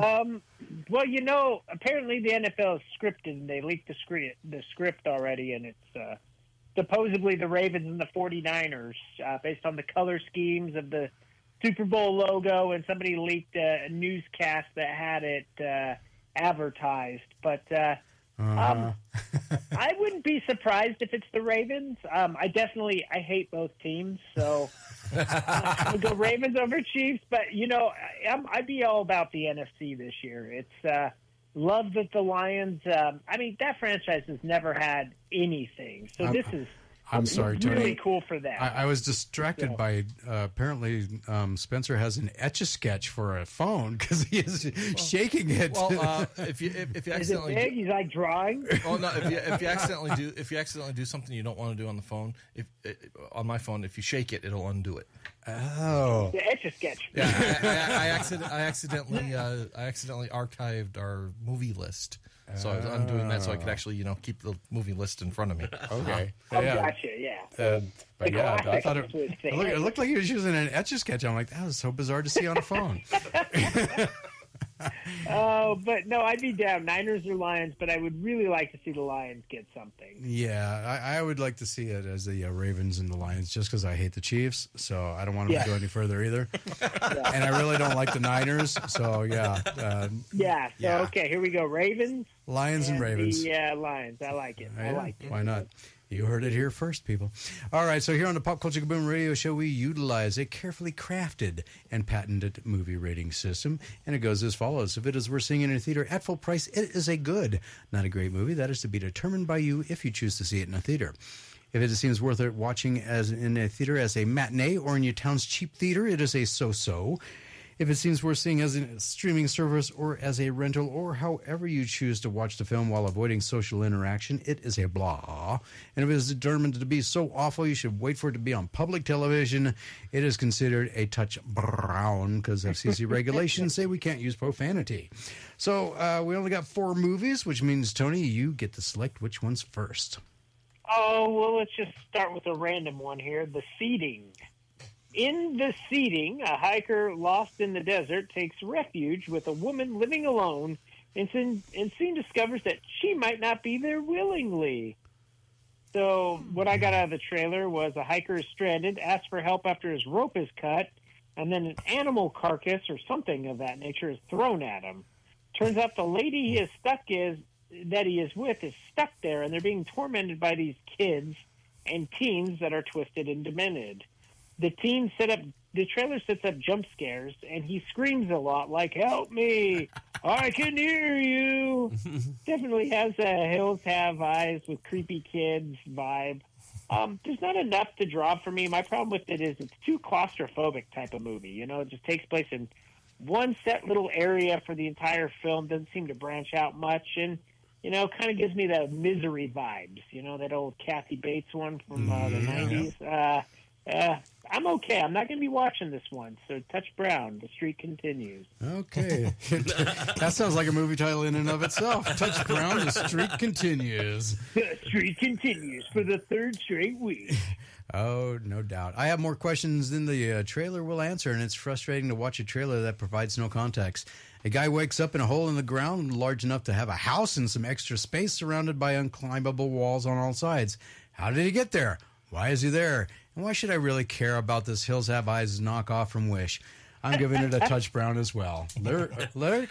I have to say, of all the trailers you sent me this week, this is the one that I would watch. Spoiler! But it's still not, the greatest, so I'm going to give it a blah. Oh, okay. But I'd probably hit play if it was on, Shudder or something. Spencer? Well, this movie, the guy, the dialogue, help me. The guy doesn't know any other words besides help me. No. And well, yeah. Who are you? Yeah, and he was and he was taken out by a chicken. A chicken?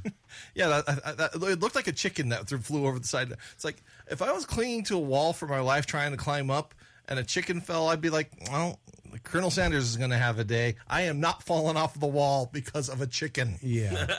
that was like a good 3 feet away from him, too. Yeah. It's not like it wasn't like it hit him and it started pecking his eyes or something. No, it just kind of went by. It went, whoop, whoop, whoop, whoop, whoop. It's like, so yeah, the children of the corn has eyes or something just does not appeal to me. So touch brown. Okay, Rob, what say you? Yes, there's something wrong with these children, and it doesn't seem appealing. Yeah, I didn't quite understand the premise here because, like, the kids just randomly showed up, and then they weren't there, and they were tormenting him sometime, but not all the time, and, like, I'm very, like, okay, why, if they're really tormenting them and keeping them there, why aren't they just, like, hovering over the whole rim of this pit the entire time? Which is why I would probably hit play, because I want answers to these questions. I don't care enough to get those answers. That's my problem. The guy was taken out by a chicken. I don't know if he deserves to survive. However, I would, if it was on, I'd probably end up turning it on just because. So I'm going to go with the blah as well. Okay. 2 blahs, 3 touch browns. All right, let's move on to the next one, shall we? I'm going to throw the dart at the proverbial dartboard here, and might as well just get this one out of the way. Go ahead and say it for me. Gurren Lagann, the movie. The lights in the sky are stars. After the Spiral King's defeat, humans reclaim the surface of the Earth and enjoy peace and tranquility. The increasing population causes a new threat to appear: the anti-spiral. Okay. So, hey, the second part of the sequel to the movie I touched brown last week. That and the way they all said the main character's name did not sound like Simon. It sounded like something I can't say on FCC regulated FM stereo. You know what I'm saying, right, Lurk? You know exactly what I'm talking about there? The men that work on ships, the seamen, right? Yeah. The other name for sailor. It's totally sounded like that. I was like, wait, what? I thought it was going to turn into a hentai show all of a sudden, but no, I was wrong. Still, when I was growing up, I'm 90% sure that watching the Banana Splits was in reruns, and I learned 2 facts when I attempted to watch it now. Fact number 1, I am thoroughly convinced heavy drug use was rampant in Hollywood. And fact number 2, it's because of shows like that my generation had ADD.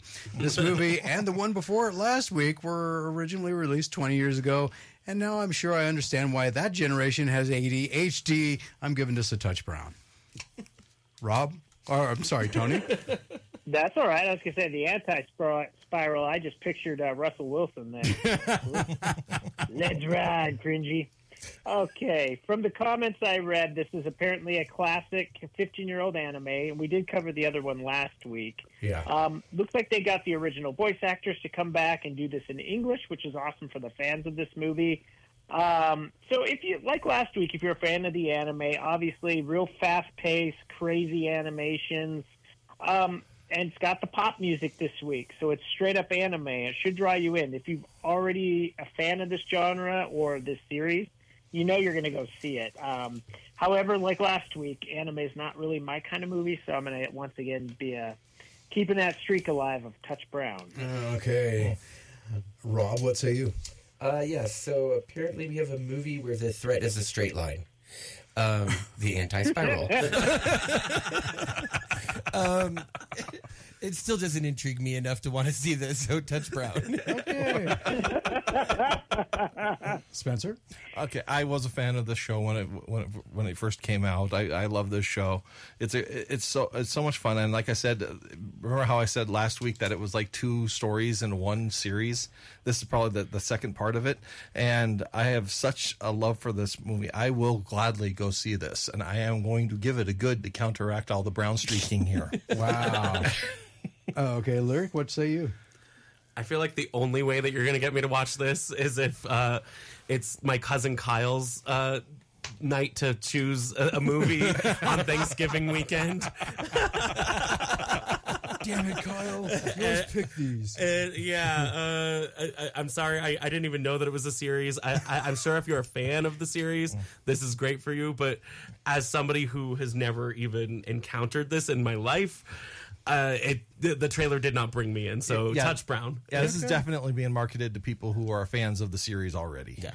I mean, that trailer would not get new ones. I know, I had to double check. I'm like, didn't we see this one last week? But I warned you guys that it would be coming later this month or the next week or something like that. I was trying to put it out of my mind. All right, 2 down, 2 to go. Tony, what is next? Flop gun fighter. Let's go, Javerick. Fighter is a Hindi-language aerial action thriller, Top Gun. A story top Indian Air Force aviators, Maverick and Goose, coming together in the force of imminent danger to battle the country's internal and external forces. As militant activities were going out of control, a new unit, Air Dragons, was commissioned by Iceman as first responders to hostile activity comprising of the best combat aviators handpicked from across the Indian Air Force. Fighter unfolds the story of Patty, Maverick, and his mate's camaraderie. Oh, my gosh. Yeah. I know how to say that word, but I can't say it. We'll just say brotherhood. And going through the highs and lows of their internal and external battles. Oh, boy. Without a volleyball So scene. this is that That we know of. ripoff. Yeah. It's Bollywood's version, which you're going to get musical jingles that rival Kenny Loggins' Danger Zone and the volleyball scene playing with the boys. In fact, instead of a volleyball scene and a football scene on a beach, you get a snowball fight. This movie is so rippy of Top Gun that the dogfight has the dogfight scenes, the motorcycle at sunset scenes, the bomber jackets. Man, it'll have an audience, but this trailer does nothing to me. It's sure there's a lot of action, Bollywood, really well shot, but for me, man, I'll just stick to the original Top Gun or Maverick, Touch Brown. Okay, and the streak stays Oh, alive. All right, I was wondering when India would get around to making their own version of Top Gun, and here it is. And I am reminded of the quote from Oscar Wilde: "Imitation is the sincerest form of flattery that mediocrity can pay to greatness." With CGI air combat that defies physics and logic, the funniest part of this trailer was the guy at the end of the trailer holding the flag of India as he's stepping out of, I guess it was a helicopter or something, and the flag is wildly flapping in the wind, but not a single hair of his pompadour hairstyle was moving in that at least 25 plus mile per hour wind. So I'm giving it a touch brown, but his hairstylist an A plus. Aquanet. Lots and lots of Aquanets. Kenny Loggins in that soundtrack, that would have made it perfect. Yeah. So what say you, Lyric? I have to say, I definitely got the Bollywood Top Gun vibes from this. It literally looks like if you typed into ChatGPT, write me a Bollywood Top Gun, this is what it would spit out. It just looked all completely AI. I actually thought it was a joke. I had to start the trailer over again. Did I click the right link? I couldn't believe it was real. So, touch brown for me. Spencer, what say you? Well, this movie, it's I mean, everybody thought Top Gun on this, obviously, Yeah. and I was watching, and I'm watching. It's like Iron Eagle, aren't you? yeah, yeah, and I'm like, okay, yeah, I remember this scene from Top Gun. Then it's like Republic Day will never be the same. I'm like, Republic Day. That's not a holiday. That's not a holiday. Oh, Indian. Oh, okay, that makes sense. Yeah, but then then I saw him do hit the brakes, do you fly right by? It's like, wow, they really are ripping off Top Gun. Yeah, and they're enjoying every second of it. And You were? no, they were. Oh, okay. I thought you said, and I was enjoying it. Oh no, Okay. the people who are making this movie, ever since R came out, I have fallen in love with watching these, but not to the point where I'm actually willing to pay money for it. So I am going to give it a blah, because if I do come across this, I am going to watch at very least some of those CG dog fights. I love it. And if there's a musical number where somebody's on top of a jet during a dog fight, I am going to give that such a positive review. 5 stars on Netflix on that one. he's just like, I'm glad everyone had fun. I guess we're going to have to wait until we get back to find out Rob's thoughts on Fighter. And I'll do a recap of all the movies so far. So far, the seating actually has the best ranking, with Lyric and Rob giving it blahs. Spencer's kind of throwing monkey wrenches and everything, but anyway. What I do. He's all over the place. And with that music, though, it's time for us to take a hard break. When we get back, more pop culture entertainment, so don't go anywhere.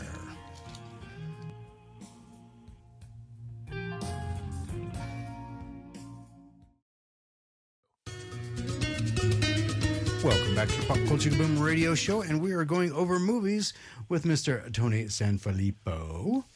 And let me recap real quick before we get to Rob and his thoughts on Fighter. The Seeding is the first one we did. Lyric and Rob both gave him blahs. Tony, Spencer, and I gave it touch browns. Go ahead and say that one for me, would you, Spencer? Gurren Lagann. The lights in the skies are stars. Thank you. Spencer gave that one a good, and everybody else gave it a touch brown. The Fighter. If there's a dancing scene on the airplane wing while in flight or combat, then Spencer's giving it a blah just to see that, and then he'll give it a good. Lyric, Tony, and I gave it touch browns. And Rob, what say you about Fighter? Take my breath away. No, I'm just kidding. Well, you're feeling very musical today, sir. I was expecting a little bit more. There was a little love story in there, so I was like kind of excited. Like, you know, Hindi love stories are great. I love Bollywood movies. You guys know that, but I am hoping that there is at least one musical number in this. Like, there has to be. Like, and it's got to be good. Like, and I imagine it like in the air, you know, like, and not necessarily outside of their fighter jets, you know. Yeah. But anyway, Well, that's only if they go the extra mile. I digress. But I actually, it's going to be like one of those movies of the total lose yourself. I want to just watch something that's going to make me enjoy life for an hour and a half, and that's why I'm going to say it's good. Okay, wow.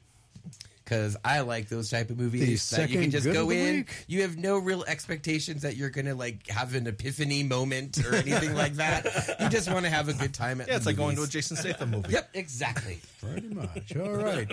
So we get to the 40-ounce monkey in the room this week, which is American Star. And here's the synopsis. An assassin on a final assignment in...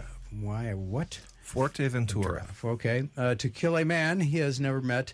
When then his target is delayed, he finds himself drawn to the island people and a ghostly shipwreck. For a hitman thriller, this sure looks really boring. I know that Ian McShane was in every John Wick movie and The Rock's Hercules movie, but still, he was a side character and not an action star. So why is he starring in a movie about a hitman?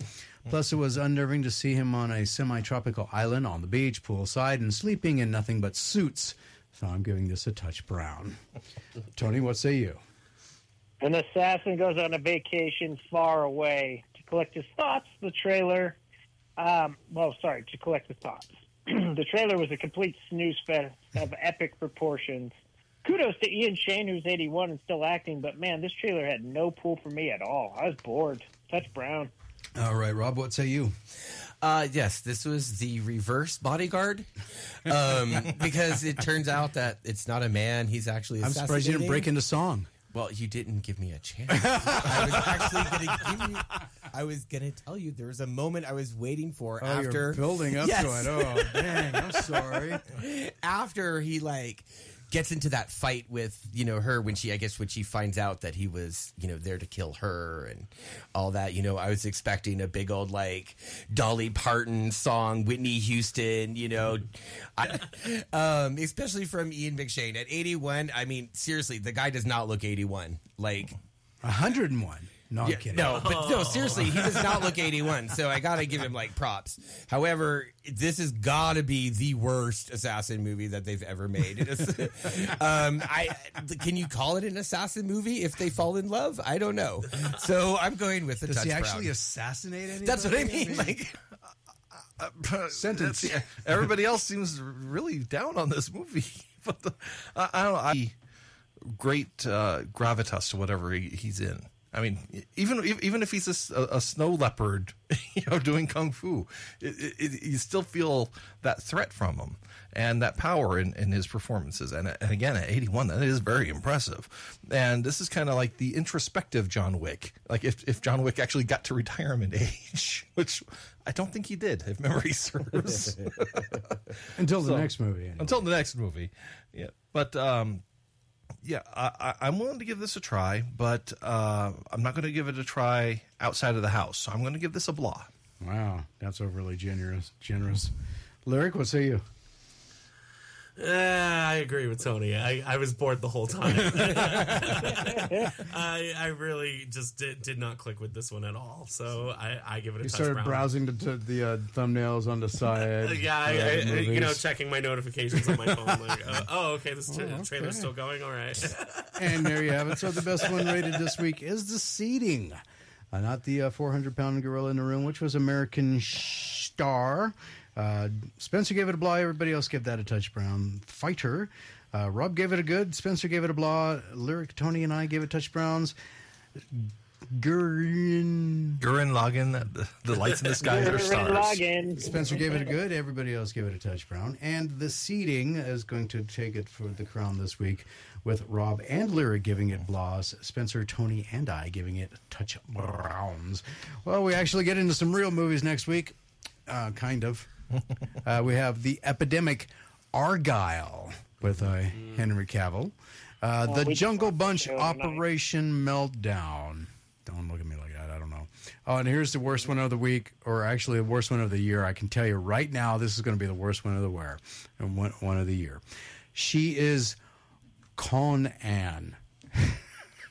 It's supposed to be like Conan, but it's Conann, so it's Conan. Ouch. Because it's a female Conan. It is Conan the Barbarian. The Barbarian. Wow. That hurt. That movie hurt. is going to be the worst movie of 2024. Is it an American movie? I don't know. Okay. I don't know. We'll find out next week. Yeah. And Departing Seniors. The Departing or The Parting? Departing Seniors. Departing, okay. So, yeah, like they're leaving. Yeah. Bye-bye. No, I don't think I think it's supposed to be like a horror comedy, but not set Heaven's in Gate. but not set in a retirement home. It's actually It's all The Cocoon Part 2. But instead of living, they're all dying. Right. That's why it's departing. No, not Red Sonja. She is Conan, Eric, not Red Sonja. I saw that and I was like, you've got to be kidding me. Yeah, it's like finger on the dump button. Yeah. One of the teachers that I follow on Instagram recently posted that she let her first graders write letters and draw pictures for senior citizens, and one of the kids drew a big hourglass and said, "Time's almost up." Wow. Oh, my gosh. Ow. Somebody has a morbid home life. Yeah. So departing seniors just brought that up. As in a my first mind. grader, wow. All I can think of is FSKA. Future serial killer Right? of America. Sociopath. Like, Definitely that teacher better keep that one and with the kid's name. Yeah, That's I'm gonna be smelling some, that. I'm spelling a new name on the watch list, ladies and gentlemen. Wow. Okay, Tony. Anything else going on except you're being angry about the Chiefs winning? Oh, no, not much. I'm almost done with Echo. I've watched 4 episodes of it. I really like it so far. yeah, it's good. I've finished it. It's very enjoyable. I'm looking forward to finishing it up. Okay. And then you're on to, are you going to be writing a review for it? Yeah, I need to dust off that old review page. I have that, and then we have a concert this week. I should be fun, but it's the music choice is kind of meh. So we'll see. We're going. So Hinder is playing here in Fort Collins. We don't get a lot of bands that play in town. So I like so we're Hinder. gonna go see it. It's really cheap down the street. Go see Hinder. So I'll put up a concert one to start up the new year here. There you go. All right. No, why not? So, all right. we I'm have a happy bunch for of you. movies I like for Hinder. theaters. Yeah. And you might be pleasantly surprised and give them a really good review, and then Yeah. they'll hit really big, and then they'll have to give you credit, and hopefully 10%. Yeah, your horrible reviews really helped us get a better club than what we played in last week. Yeah, that'll be there on when they do their behind the music on VH1. Yeah, if it wasn't for that there you go. Filippo's horrible reviews and that review they gave us at that Fort Collins show, we wouldn't have hit it big. That was the one that put us back on the map. Thank God he went out on a Tuesday night. What a rebel. He's a real party animal, that guy. All right, sir. Well, you stay warm in Colorado. Absolutely. I look forward to being on the show next week. And you guys have a great rest of your show. All right. Thank you, sir. And we'll talk to you later. You're welcome. Talk to you guys next week. All right. So we got a little bit of time before the next break. So as far as your predictions, or actually your projections, I guess is a better way of putting it, do you think that after last year's Carson Creepy, that this year is going to be even bigger? I do, because we are partnering with other film organizations around Nevada and getting the word out to more filmmakers. So I think that we're just going to see this continue to grow, which is why we're having discussions with our community partners at Brewery Arts Center about, well, how do we handle this? Do we want to make it like an actual sort of festival thing in the future? Yes. In the future, where it's kind of a weekend long festival with multiple screenings. Yeah. That's one thing that we are contemplating.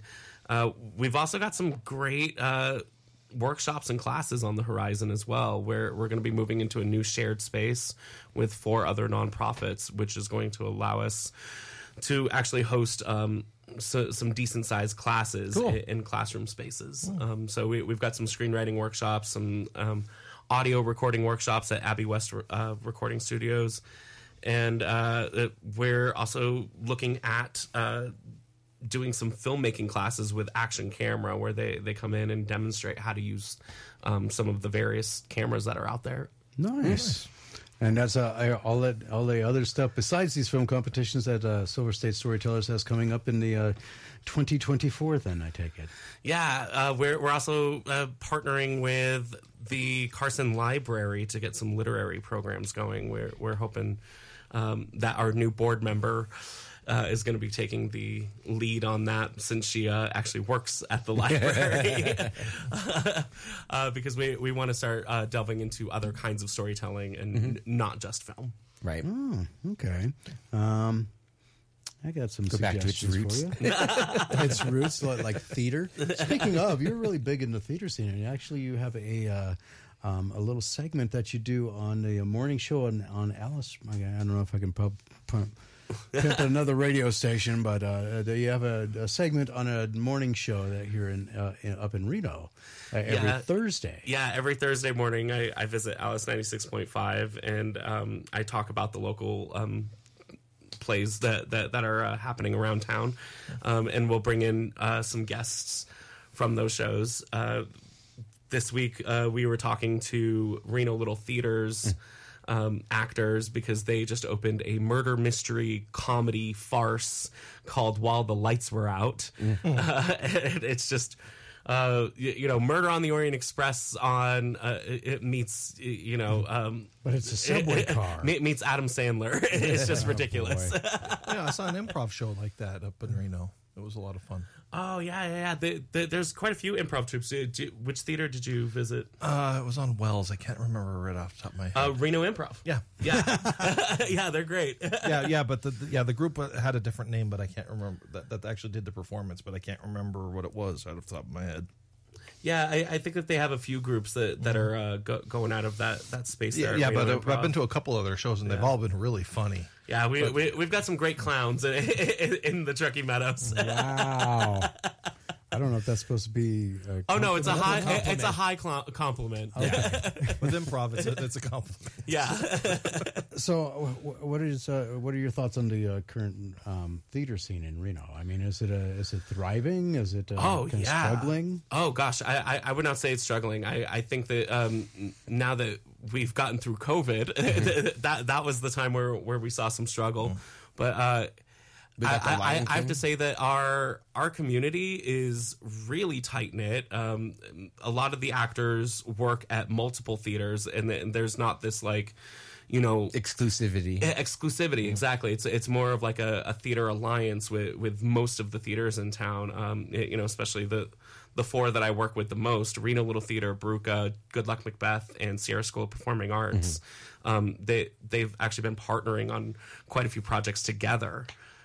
Last year or the year before, Reno Little Theater and Sierra School of Performing Arts teamed up to bring Into the Woods not only to Reno Little Theater stage, but also Bartley Ranch, and they brought it here to Brewery Arts Center. See, a buddy of mine who used to live in Reno, he was at the Reno Little Theater, and he was in Into the Woods. Oh, nice. Now he's up in he's in New York doing Broadway. So That's excellent. and so that's why I was kind of wondering, is there?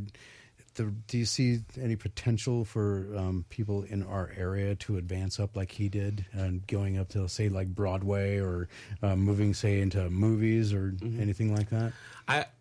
I've actually seen quite a few of the people start on Reno stages. My roots are on Reno stages. I've been acting in the community since I was in 4th grade, so I've grown up in the Reno theater scene, and I've seen quite a few people actually move on and make a name for themselves in both New York and Hollywood. Well, anybody out there right now that kind of catches your eye as being with that kind of talent and potential? Actually, that'll be the question to answer when we get back. Fair enough. We're going to take the top of the hour break. It is 43 degrees Fahrenheit in Carson City and cloudy. Traffic, if you're driving, you know there's traffic or not. So with that being said, we'll be back with more Pop Culture Kaboom Radio Show right after this. So don't go anywhere. And if you missed any part of the show, check out the Pop Culture Kaboom podcast, brought to you by 97 and Now Productions, the Pop Culture Kaboom podcast on your favorite podcast platform.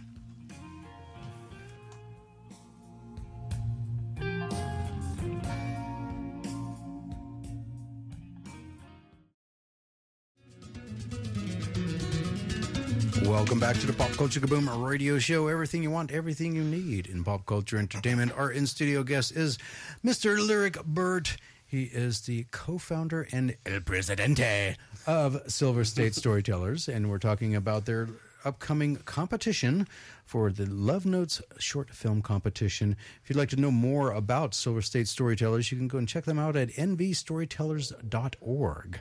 And they have all the information that you need. Other ways to support them, joining their newsletter, their competitions, which there's going to be 3. Love Notes is the first one of the year, and it is going on now, or will be going on starting this week.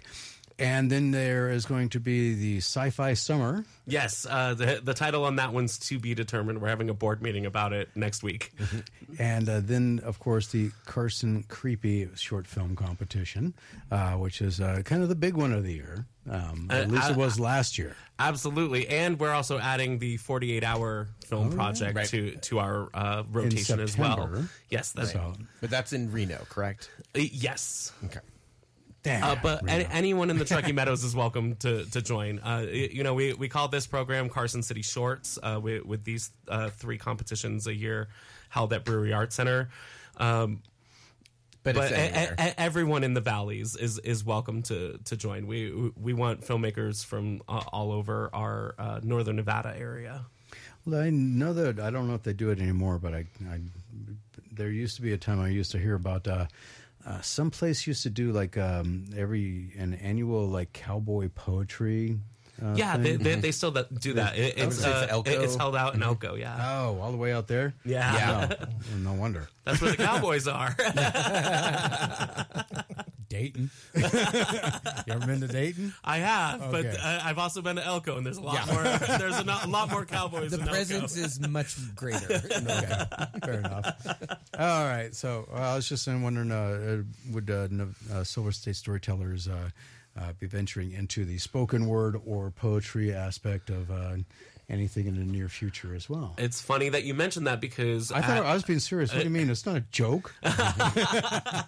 As we are moving into the new year, we are moving into a new shared space with Sierra School of Performing Arts, Sierra Nevada Ballet, and Steinway Piano Gallery and Academy to bring arts of all sorts under one roof.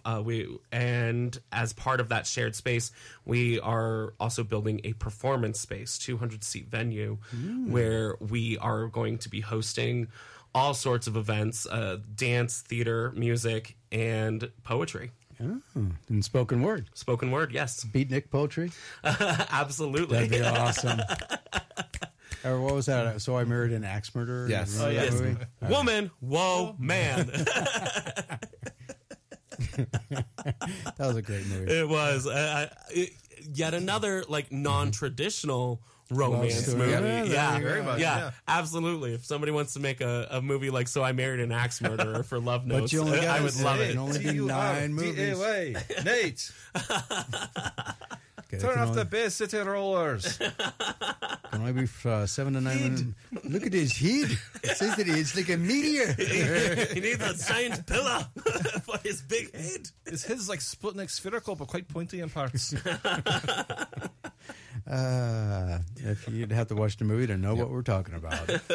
Okay, so that sounds like you guys got a lot going on, and especially with. So does that mean that at some point we'll, since you guys are building that performance area, is that going to change kind of like the format for Love Notes in the future in Carson Creepy, or is it going to No, it's going to remain here in Carson? It's very important to us that we keep the Carson City Shorts program here in Carson City.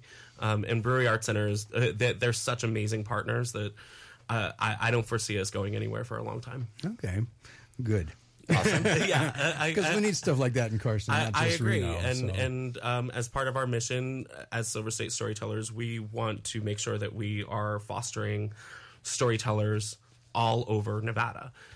So having programming here in Carson City is very important to us. All right. Are you guys going to have a? I need to talk to you about KaboomCon. I'm planning on attending, but I can't have a booth this year because you have it on my on my fiance's birthday, and I've already booked so many things in the past years on his birthday, and he gets so mad at me. Oof. So I'm being very careful to not book up his birthday this year. But you are going to be attending it. I will be attending. Yes. Is it part of his birthday?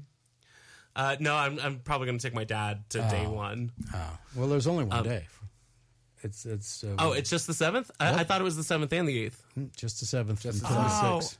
for some reason I thought it was the whole weekend. Not yet. It's gotten a pretty good response so far. So it'll probably 97 Now Productions is looking at making it a 2-day event next year. Okay. So Well- and adding a possibly a film portion of the whole thing as well. Ooh, excellent. So, but definitely get in contact with Mark about that. So Will if everything goes good, then yeah, that is part of the plan. Excellent. So, all right, let's get into some more news. I don't want to talk about Dragon Ball though; that's kind of boring. I'm sorry, it is. All right, Super Saiyan. well, all right. Well, all right. you know, that does fill up a lot of time, though. You can just have, one of us just go like, for, 10, 15 minutes. You can fill up a whole segment. Just, Because everyone else would like to hear that. well, it's worked for Dragon Ball Z for 20. Yeah, there's visuals to go with it though too. Yeah. So Bandai, and they'd cut away to other people. So it's like when you go to catch your breath again. I guess one of us could say something. I don't know. Bandai Namco has revealed that Dragon Ball Games Battle Hour 2024 will get a physical event in 2 weeks as it invades Los Angeles, the LA Convention Center to be specific, as the 2-day event will take place from January 27th and 28th. The event will be showing off some new titles, including Dragon Ball Sparking, Zero, and Dragon Ball Daima, as well as a major tournament for Dragon Ball Fighter Z. This year's event promises first looks at new content with a deep dive panel with game producers, World Finals tournaments featuring top competitive talent, and a host of other new fun activities, including Dragon Ball Legends and Dragon Ball Z Dokkan Battle Fun stages. Sandland, does that mean like they're going to actually have people fighting each other? In video game form. Oh, never mind then. I was thinking like Pokemon with the little Pokemon creature things. You know, I was but like, there's Dragon Ball. I didn't, I haven't seen it in a while. So I'm like, did they evolve Dragon Ball? well, I was hoping that you'd put on some soccer boxers and go at somebody. Yeah, I thought they were going to be LARPing. Same here. Oh, yeah, so There's probably too much legal involved with that. Oh, heck yeah. No, there isn't. Sandland exclusive movie night and demo stations featuring favorite games from the franchise, including Dragon Ball Z, Kakarot and Dragon Ball Xenoverse 2. Dragon Ball Games Battle Hour 2024 is scheduled to take place, like I just said, at the last I just said.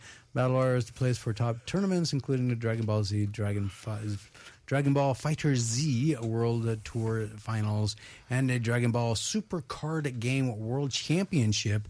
Attendees will have access to all activities over both days of the show and can expect not only an intense battle between the top competitors, but also a slate of news and reveals from current and future Dragon Ball games, along with game demo stations, photo ops, toys on display. No, you want to buy the toys. You don't want to just see them on display, and more. Battle Hour also features panels highlighting the latest in Dragon Ball entertainment. This year's event features the Dragon Ball Games producer panel with Ryu Mito, producer on the Dragon Ball Z Sparking series. There's a series? I thought it was just it was a new game. Is that the guy's real name, or did he change it to Ryu? I don't know. Ryo. Is that Ryo? Ryu. Oh, Ryu. Ryu. Very common Japanese name. Okay, because I was. That's like thinking, Bob. I was thinking about Street Fighter though with Ryu, Right? Yeah. That's what I was thinking of too. I was like, did they just copy the yes. name? Well, Street Fighter. Ryu is from Japan, so that's like Bob or John. Fair enough. Is it just me or did I always think? I always thought he's saying nougat, like he likes candy bars, you know. So he really dug nougat. Anyway, add another gaming company to the list of recent shutdowns and closures as Wimo, WIMO Games, announced they have ceased operations. The word came down on Friday from the company's CEO, Dave Rosen, who sent out this message. I can confirm that this week we began winding down operations at Wimo Games. It's been an incredible 3 years working with this fantastic team. 3 years, that's it. And this is not the outcome we had hoped for. We're immensely proud of our work on RPG Dice, Heroes of Whitestone, Battle Bows, and most recently, Micro Machines Mini Challenge Mayhem. We're grateful to each. That's probably why they went out of business right there. All of that money going to franchising. Mm-hmm. We're grateful to each and every player that bought the games to our team, poured so much of their hard work into. Our passionate and incredible talented team members will be looking for new jobs and were provided severance to assist in the transition. If you have roles available or if you've spotted any openings, please contact Wimo through LinkedIn or for those individuals directly. We appreciate our players and the many organizations who have collaborated with us so much. The news comes as a bit of a shock, especially considering the company was just released a pretty cool VR title, the Micro Machines Mini Challenge Mayhem. The company also produced some other cool VR titles we've enjoyed in the past, as they released RPG Dice, Heroes of Whitestone, and Battle Bows. While support for all these titles will cease, it looks like they won't be taken off their respective VR shops they currently sit on, which is a relief. There was no confirmed indication as to why the company had to shut down, but the company was relatively new, as it was formed in Texas back in 2021 and only had a staff of 35. It's kind of shocking to me to hear about all these layoffs and shutdowns in the gaming industry, because my understanding was that gaming was at an all-time high as far as users. But that was because of COVID. And since things are starting to open up and people are having to go back to a relatively normal life, the games, they used to, during COVID, they were buying games to fill in time while they were stuck at home. Now they aren't stuck at home anymore. So now they don't have to keep buying games and new systems to find something to do. So they thought that they were riding a gravy train. They thought it would last forever. Apparently, like the top reason for divorce in America is because of gaming. Is because like the guys are spending too much time on their Xboxes and ignoring their girlfriend or wives, as the case may be. Well, I was lucky. Games together. I was gonna say I'm lucky. I got a wife who plays games with me. I was about to say. You just set aside time. Like, this is your time to go play video games while I'm doing my whatevers. You know? Exactly. It's like when my wife watches basically chick flicks or romances or whatever, or I will go and do my own thing. Yeah. And While she's off watching prequels, he's playing something. He's playing Star Wars Galaxies. I am actually. No, I'm actually doing other things. I got too much on my plate right now. Konami revealed the latest anniversary collection coming to Yu-Gi-Oh, a trading card game, as they revealed the 25th anniversary Rarity Collection 2, capitalizing on it being a sequel. This new set has twice as many Ultra and Secret Rares per pack and twice as many chances for Luxury Rares on every pack. Each card in the set is available in every rarity, including Luxury rarities such as Quarter Century Secret Rares, Prismatic Style Collector's Rares, and Prismatic Style Ultra Rares. Each pack contains 9 new cards, which break down to 2 secret rares, 4 ultra rares, and 3 super rares. Why couldn't they just have a rare card? Why do they have to have 90 different variations of a rare card? Super rare. Extra super ultra if mega rare. every pack contains these, are they really that rare? I know. The only rare card ever was the Lord of the Rings, the One Ring card, because they literally only made one. That is a rare card. Yeah. So, yeah. Anyway, so as the set will be released on May 24th, 2024, and it'll be $10 per pack. And yeah.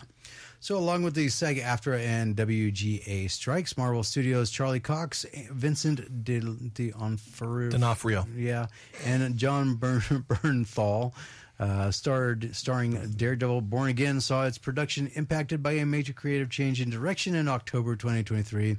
That's when Dario Scardpan was brought aboard as showrunner, and the co-directing team of Justin Benson and Aaron Moorhead was tapped to helm the remainder of the season and apparently to shift the show's current creative focus. Now, The Hollywood Reporter is reporting that that production on the series is expected to resume this coming Monday, January 22nd, tomorrow.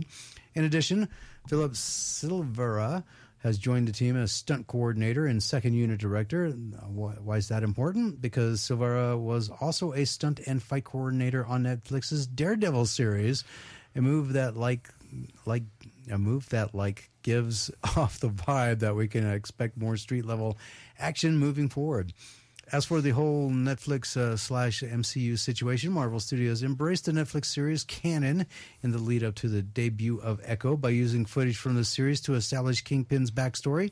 The additions of Bernthal and Silvera helped push the argument closer to the Netflix universe being canon, which might explain why rumblings about Deborah Ann Wool and Eldon Henson reprising their roles as Karen Page and Foggy Nelson, respectively. Have been getting louder. And if you're like us and you thought 18 episodes was a pretty hefty episode count, no, I didn't actually. For a single season in the era of streaming, it looks like you were right. THR also reports that the 18 episode order will be trimmed down to a more standard streaming fare, possibly 2 8-episode seasons. Bleh. Bleh. Bleh. Yeah, but at least, if it comes with a quality show, that'd be nice. Because, particularly when it comes to the fight choreography, I can't speak to Echo itself as a show, but the fight choreography between her and Daredevil, I saw that fight and it just made me cringe. It was that bad, huh? Well, yeah. Okay. All right, so that music means that it's time for us to take a hard break. There's still plenty of show left, so don't go anywhere. And Lyric Burt is with us the rest of the show as well. So if you have any questions about Silver State Storytellers or any of their film competitions or anything that they are doing, Love Notes short film competition, the Sci-Fi Summer film competition, or the Carson Creevy. I just like the sound of that Sci-Fi Summer. It's awesome. Please go ahead and feel free to give us a call and ask away, 775-515-4141, or you can hit us up through Facebook as well at Pop Culture Boom Facebook page, and we'll be right back, so don't go anywhere.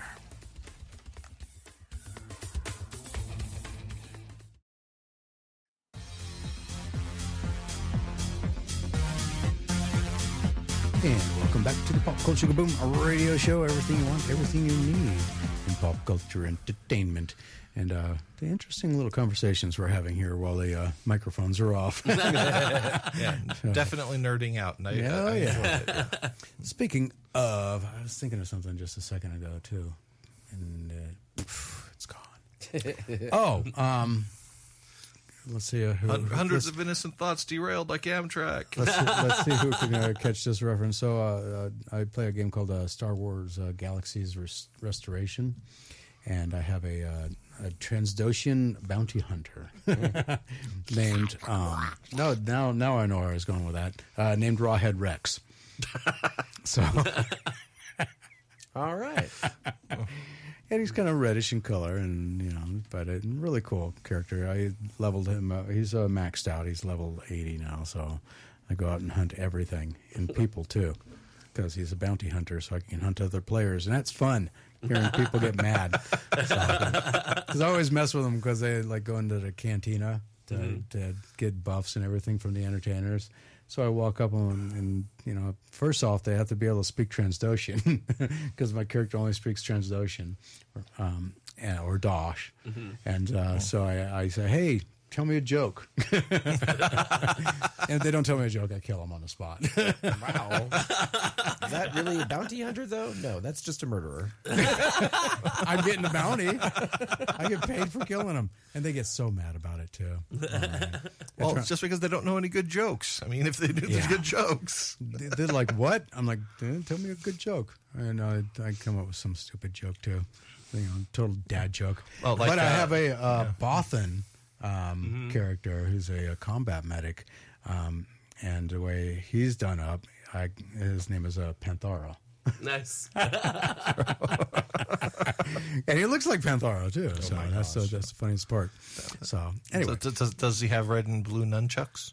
No nunchucks in Star Wars. Oh, that's disappointing. Have you ever seen nunchucks in Star Wars? No, but you hope. Okay. You hope. It might be kind of cool to do like some sort of lightsaber nunchuck. Lightsaber chucks. Yeah, that's a quick way to lose an arm. Yours. I mean, oh yeah, because we're doing the tuck on the yeah. Whoopsie. Yeah. So there were rumblings heading into the new year that Phil Lord, Chris Miller, and Bill Lawrence would be throwing back open the doors of Clone High for a second season sooner rather than later.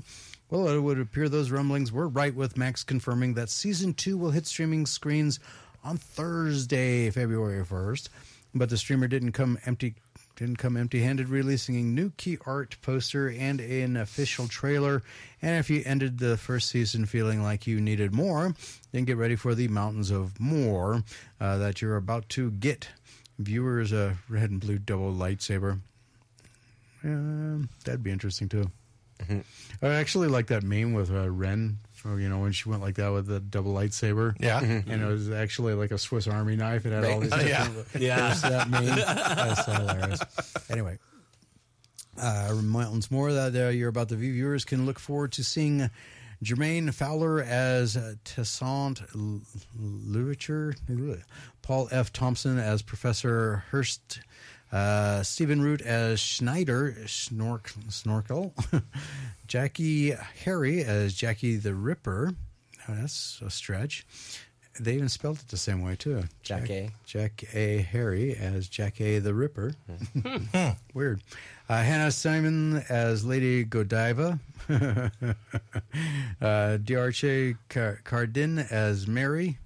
Really? A name like that and they just get Mary? Randall Park as Frida's adopted dad, Jamal Jamil as Mrs. C. Renee Ellis as Goldsberry, as Sandra, and Richard Kind as Nostradamus this season. As for who's returning, we will... okay, I don't care. Anyway, it's going to be out on Max on February 1st.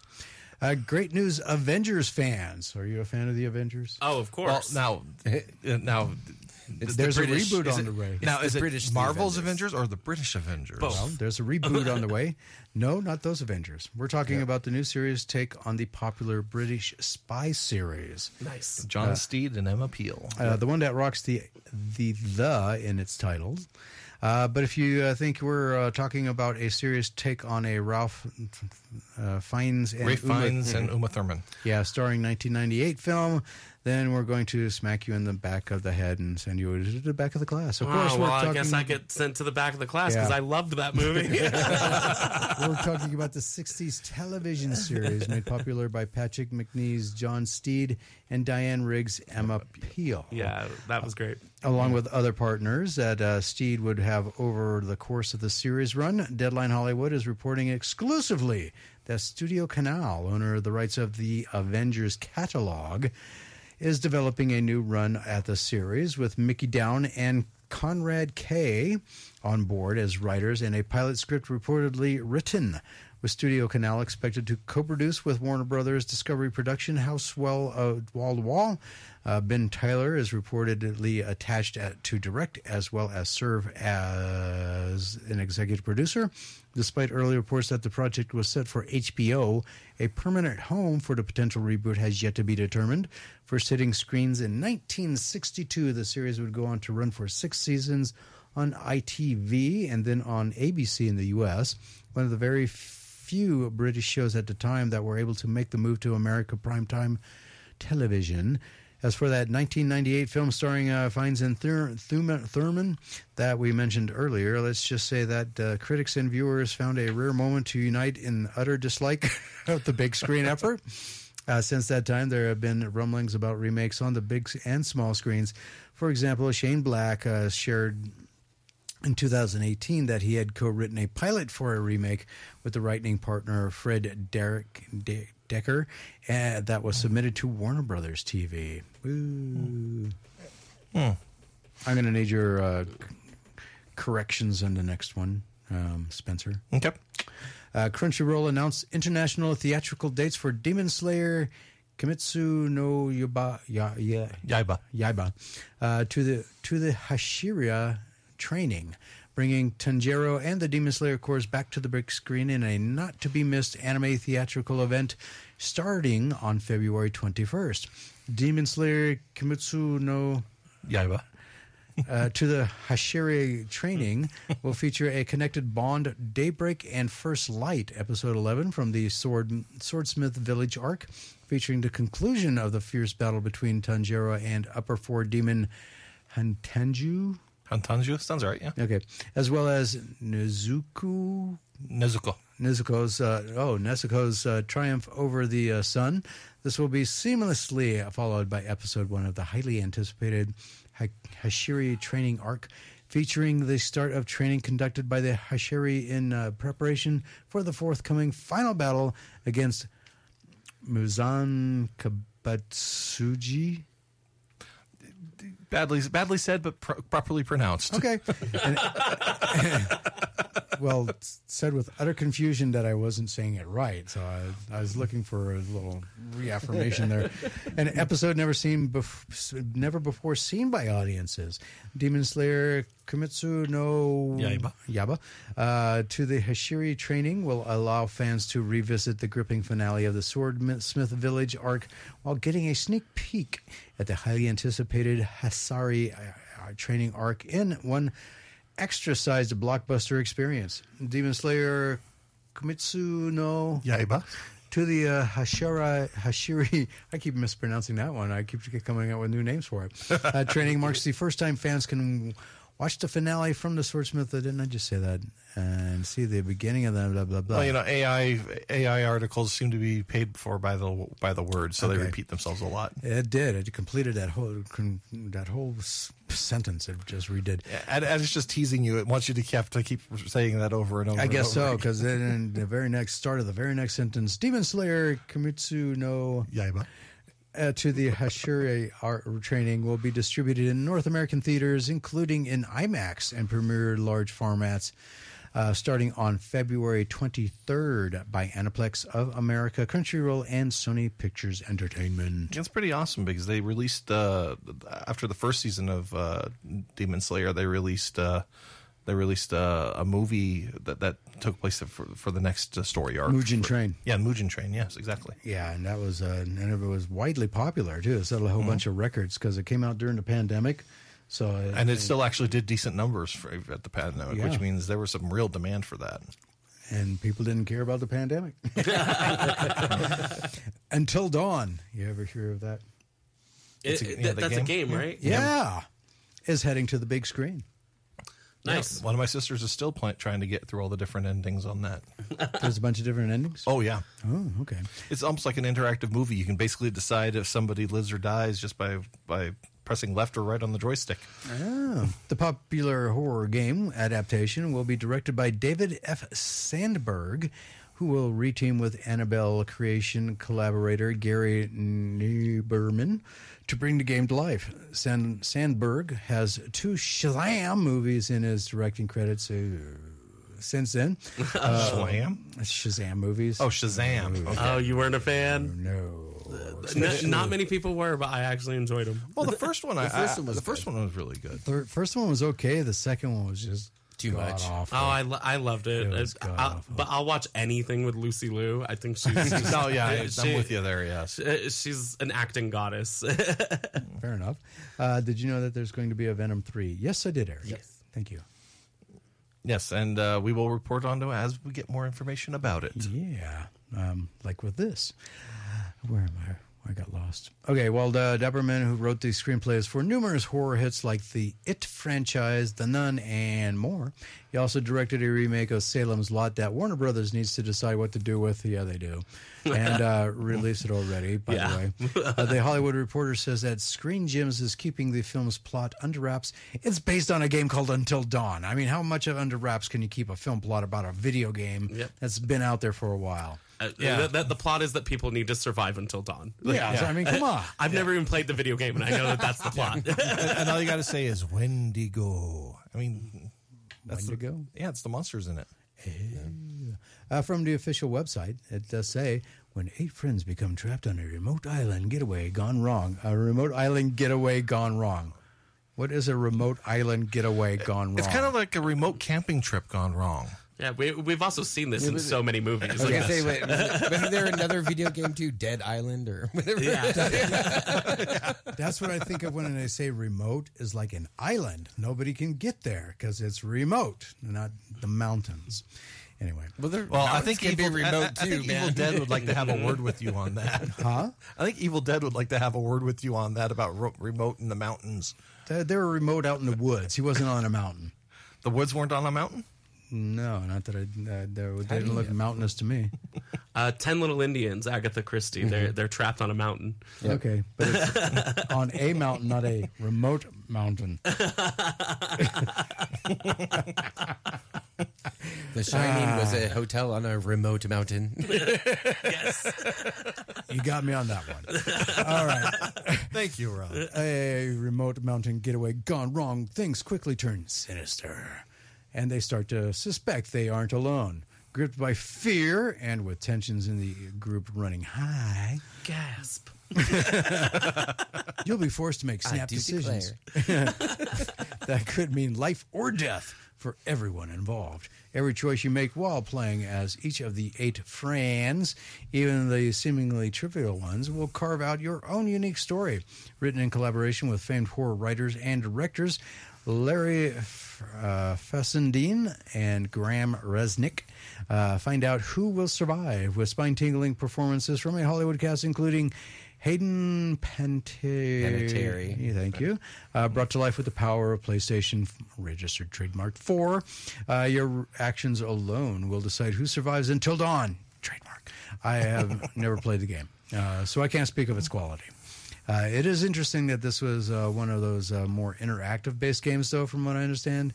And it will lose a lot of that in the adaptation. So, well, the movie, it's the game itself is kind of like an interactive movie. It's not like you control the characters the whole time, like how you make Lara Croft walk or run. Mm-hmm. Basically, you get to kind of a checkpoint, and you basically like quick time events. Mm-hmm. Yeah, but you ain't going to be able to do that with a movie adaptation. That's true. And so is there enough story there when you take those elements away? Well, I think so. When you got 8 people, Wendigos, remote, there you go. Guys who set other people up, and bad things. Yes. Okay. I'm sure there's somebody who was like, in on it, Yes, there was. Yep, see? So, who's played Five Nights at Freddy's? Long time I've ago. not played it, but I just watched the movie. Okay. I've watched every episode of Game Theory about the lore for Five Nights at Freddy's. Okay. I've seen the movie and I've played the first game. Okay, so you played it. Does it hold up as far as translating the game to a To the motion movie? picture? Yeah. It was actually very decent. I mean, you have to change some things, but yeah, it was decent. I liked it. It's a good movie. But you had to change some things. You had to, because the whole Gotta movie streamline a few things. Well, yeah. But did the especially things that changed- based on I don't know the later iterations, but the first Five Nights at Freddy's was very static. It was very you just looked at it was just video cameras, so you can't have that as a movie. Yeah, you can. That'd be actually a movie I'd encourage everyone to watch. Hardcore Harry. I've heard of it. I have not watched it. That is It's an on action- my watch list. That's an action movie done from a first-person perspective. Like the a entire video movie game. is Yeah. first-person perspective. Hardcore Henry. Hardcore Henry. Not Harvey. Henry? What did I say? Henry, you said hi, Harry. Oh wait, no, I do remember my friend showing this to me, and I was on some not so legal substances, So the ending really got and you. I was like, "What did you just do to me?" It was a very traumatizing experience. The same friend also did the same thing to me with Crank. Whoa. Oh, speaking of Jason Statham movies. Yes, he was talking about the movie. Yeah, the movie. The movie Crank, on that note, we're going to be taking our last break of the night. So don't go anywhere. More Pop Culture Kaboom Radio Show, The Final Moments, with Lyric Burt, the co-founder and El Presidente of Silver State Storytellers. Again, you can check out their website, nvstorytellers.org, or you can find them on the Facebook as well. And when they post on the Facebook, I post it to the Pop Culture Kaboom newsfeed. So at the very least, make sure you're liking Pop Culture Kaboom on the Facebook. And more show right after this.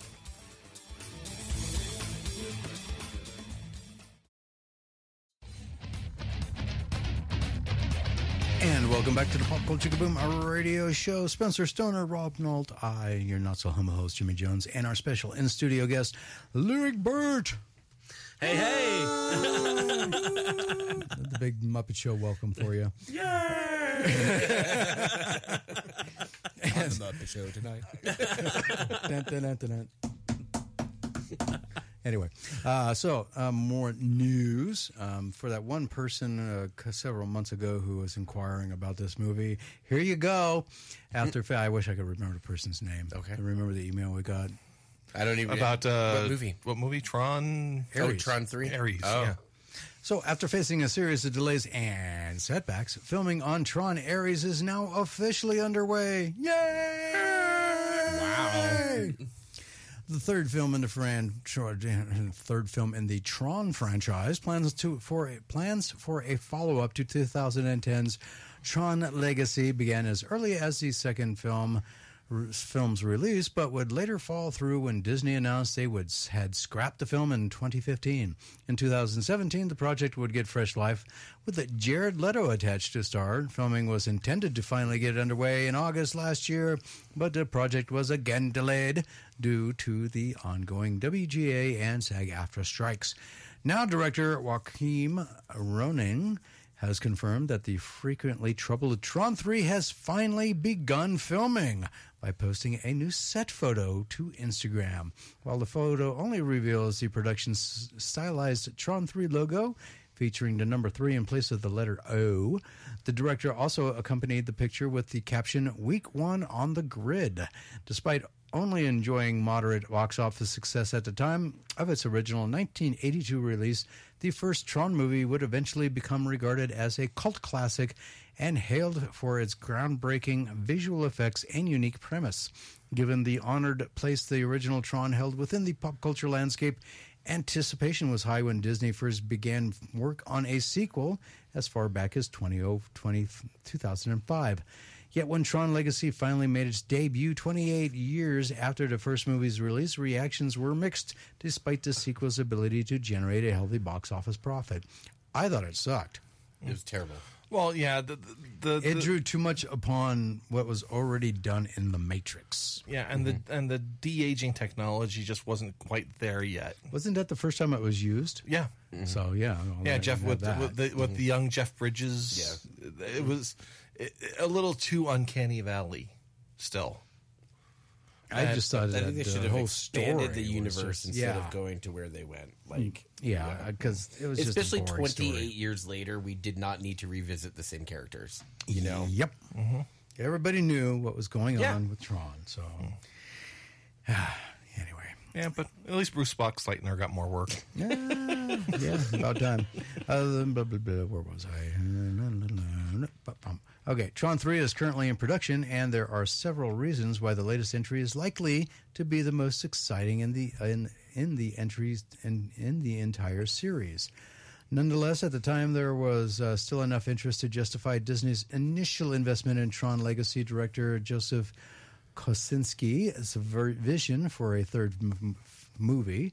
Originally slated to be called Tron Ascension, described as an invasion movie that would have seen characters from the grid cross over into real life. Oh, I hope they don't do that. It would have also seen the return of Olivia Wilde and Garrett Hedlund to their respective characters.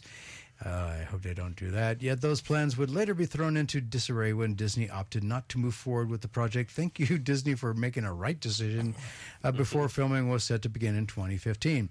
At this stage, there was no indication whether previous Tron Star Legacy stars Garrett Hedlund and Olivia Wilde will return for Tron Ares. While little is known about the plans for the current iteration of Tron 3, it probably comes as a relief to many that worked on the prequel. And the threequel is finally underway after so many setbacks. Currently slated for a December 2025 release, the release of Tron Ares will mark an expansive 43 years since the first movie wowed audiences and introduced the world of the digital realm of the grid. With any luck, Roning and Leto will be able to deliver a movie worthy of the franchise's enduring legacy. Well, as long as he doesn't laugh like the Penguin, we should be okay. You mean the Joker? Well, yeah, but his Joker laughed like the Penguin. His Joker laughed like he had something caught in his throat. Did you see at the Golden Globes that nobody would sit at the table with him? Really? There's all these shots of him just like sitting by himself. Yeah. Because apparently he's just like super cringy in real life. Like, yeah, he's like creepy.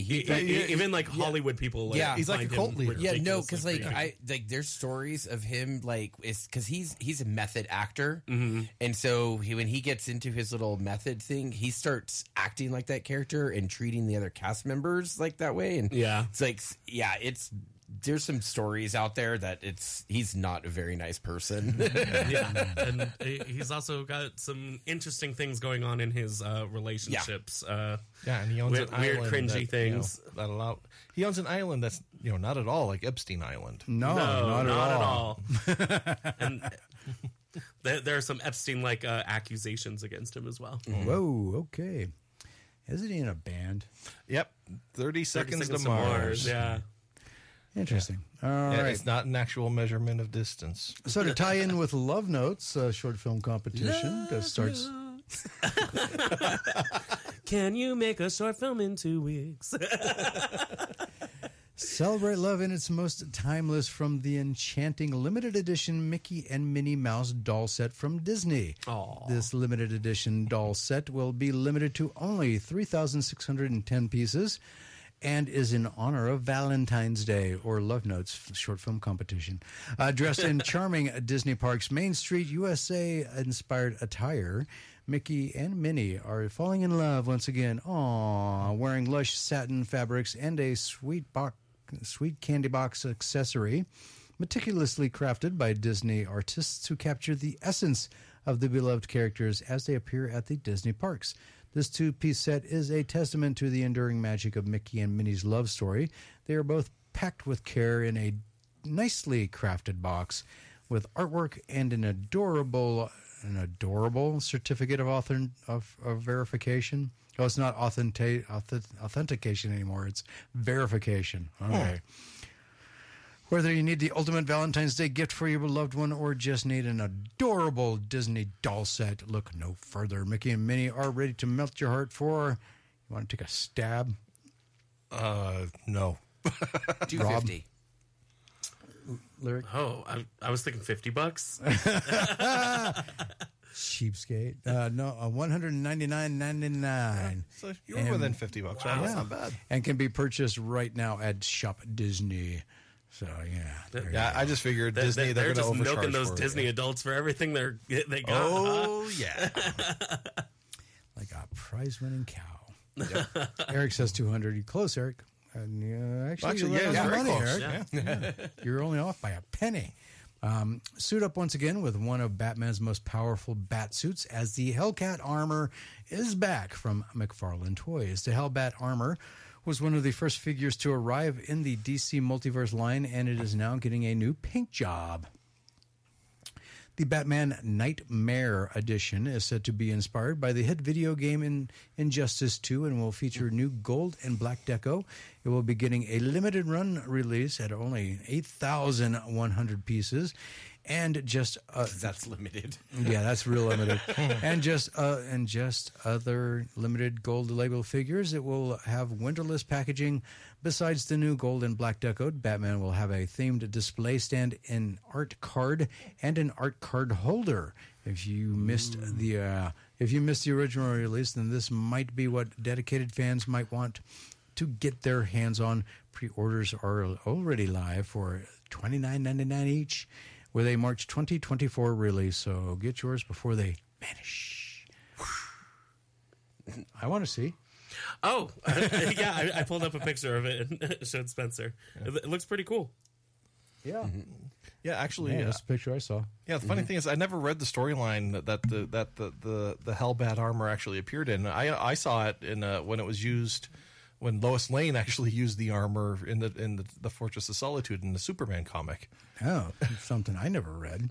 Okay. Yeah, I haven't gotten to that storyline yet. Me Oh, neither. I loved it. The Rebirth storyline. So many weird things happened. It was awesome. I'm chewing my way through Blackest Night and Brightest Day right now. Yeah. You I finally got access to every single story in the arc. So you're gonna enjoy Superman after New 52. all right, excellent. So a new Marvel Legends 50th Anniversary Wolverine 2-pack has just gone up for pre-order from Hasbro, and this one is a doozy. Mandapore awaits as Patch and Joe Fixit are back together once again for an epic team-up coming to life right from Marvel Comics Wolverine number 8, released in 1989. This dynamic duo is nicely sculpted and displayed in their white suits.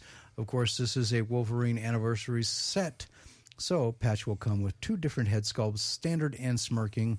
He will also get 2 pairs of hands with extended claws and closed fists. The Hulk, on the other hand, takes that slick gray Joe Fixit personality and gives him 2 pairs of hands and 2 portraits. It is pretty sweet to see these two together once again, and this is a great way to celebrate a 50th anniversary. Windowed pocket packaging does return for this set, and Hasbro has stated that the artwork on the back will become a Marvel Comics variant in the future. Pre-order for the Marvel Legends 2-pack are live for $59.99 with an April 2024 release. A big thank you to our guest, the co-founder and president of Silver State Storytellers, Lyric Burt. Thank you so much for having me, Jimmy. Well, It's always a pleasure. With all guests on the Pop Culture Boom radio show, Pop Culture Boom does follow and or like them on the Facebook, depending on what options are available. So as they post news about their career and projects, it is reposted to the Pop Culture Boom newsfeed. So at the very least, like and follow Pop Culture Boom on Facebook to keep up with all of the Pop Culture Boom radio show's guests. Next week, the Pop Culture Boom radio show will not only have for you the latest news, information, and releases from the 7 pillars of pop culture entertainment, we'll be talking with creator and artist Floydman Sumner. We'll not only be talking with Floydman Sumner about his artistic style that has been utilized by Monster Wax, Nike, Garbage Pail Kids, trading cards, and so many more, but also be talking with Floydman Sumner's art about his art studio, Planet F Studios, and after an 18-year hiatus, Floydman Sumner has launched his very own comic book, Floydman's Swell Comics. We'll be talking with Floydman Sumner about the launch of the new comic with us, Swell Comics number 1, how you can be a part of the groundbreaking first issue. We'll also uncover for you what is the super secret Swell Squadron. I'm curious. Me too. Thank you all for tuning in tonight, and please continue supporting Pop Culture Kaboom by listening to the Pop Culture Kaboom radio show live every Sunday night. And if you miss any part of the live show, check out the Pop Culture Kaboom podcast produced by 987 and Now Productions on your favorite podcast platform. And not only get this episode, but previous episodes and some bonus material as well. So give the like and a follow to the Pop Culture Kaboom on Facebook for everything you want, everything you need from Pop Culture Entertainment Daily.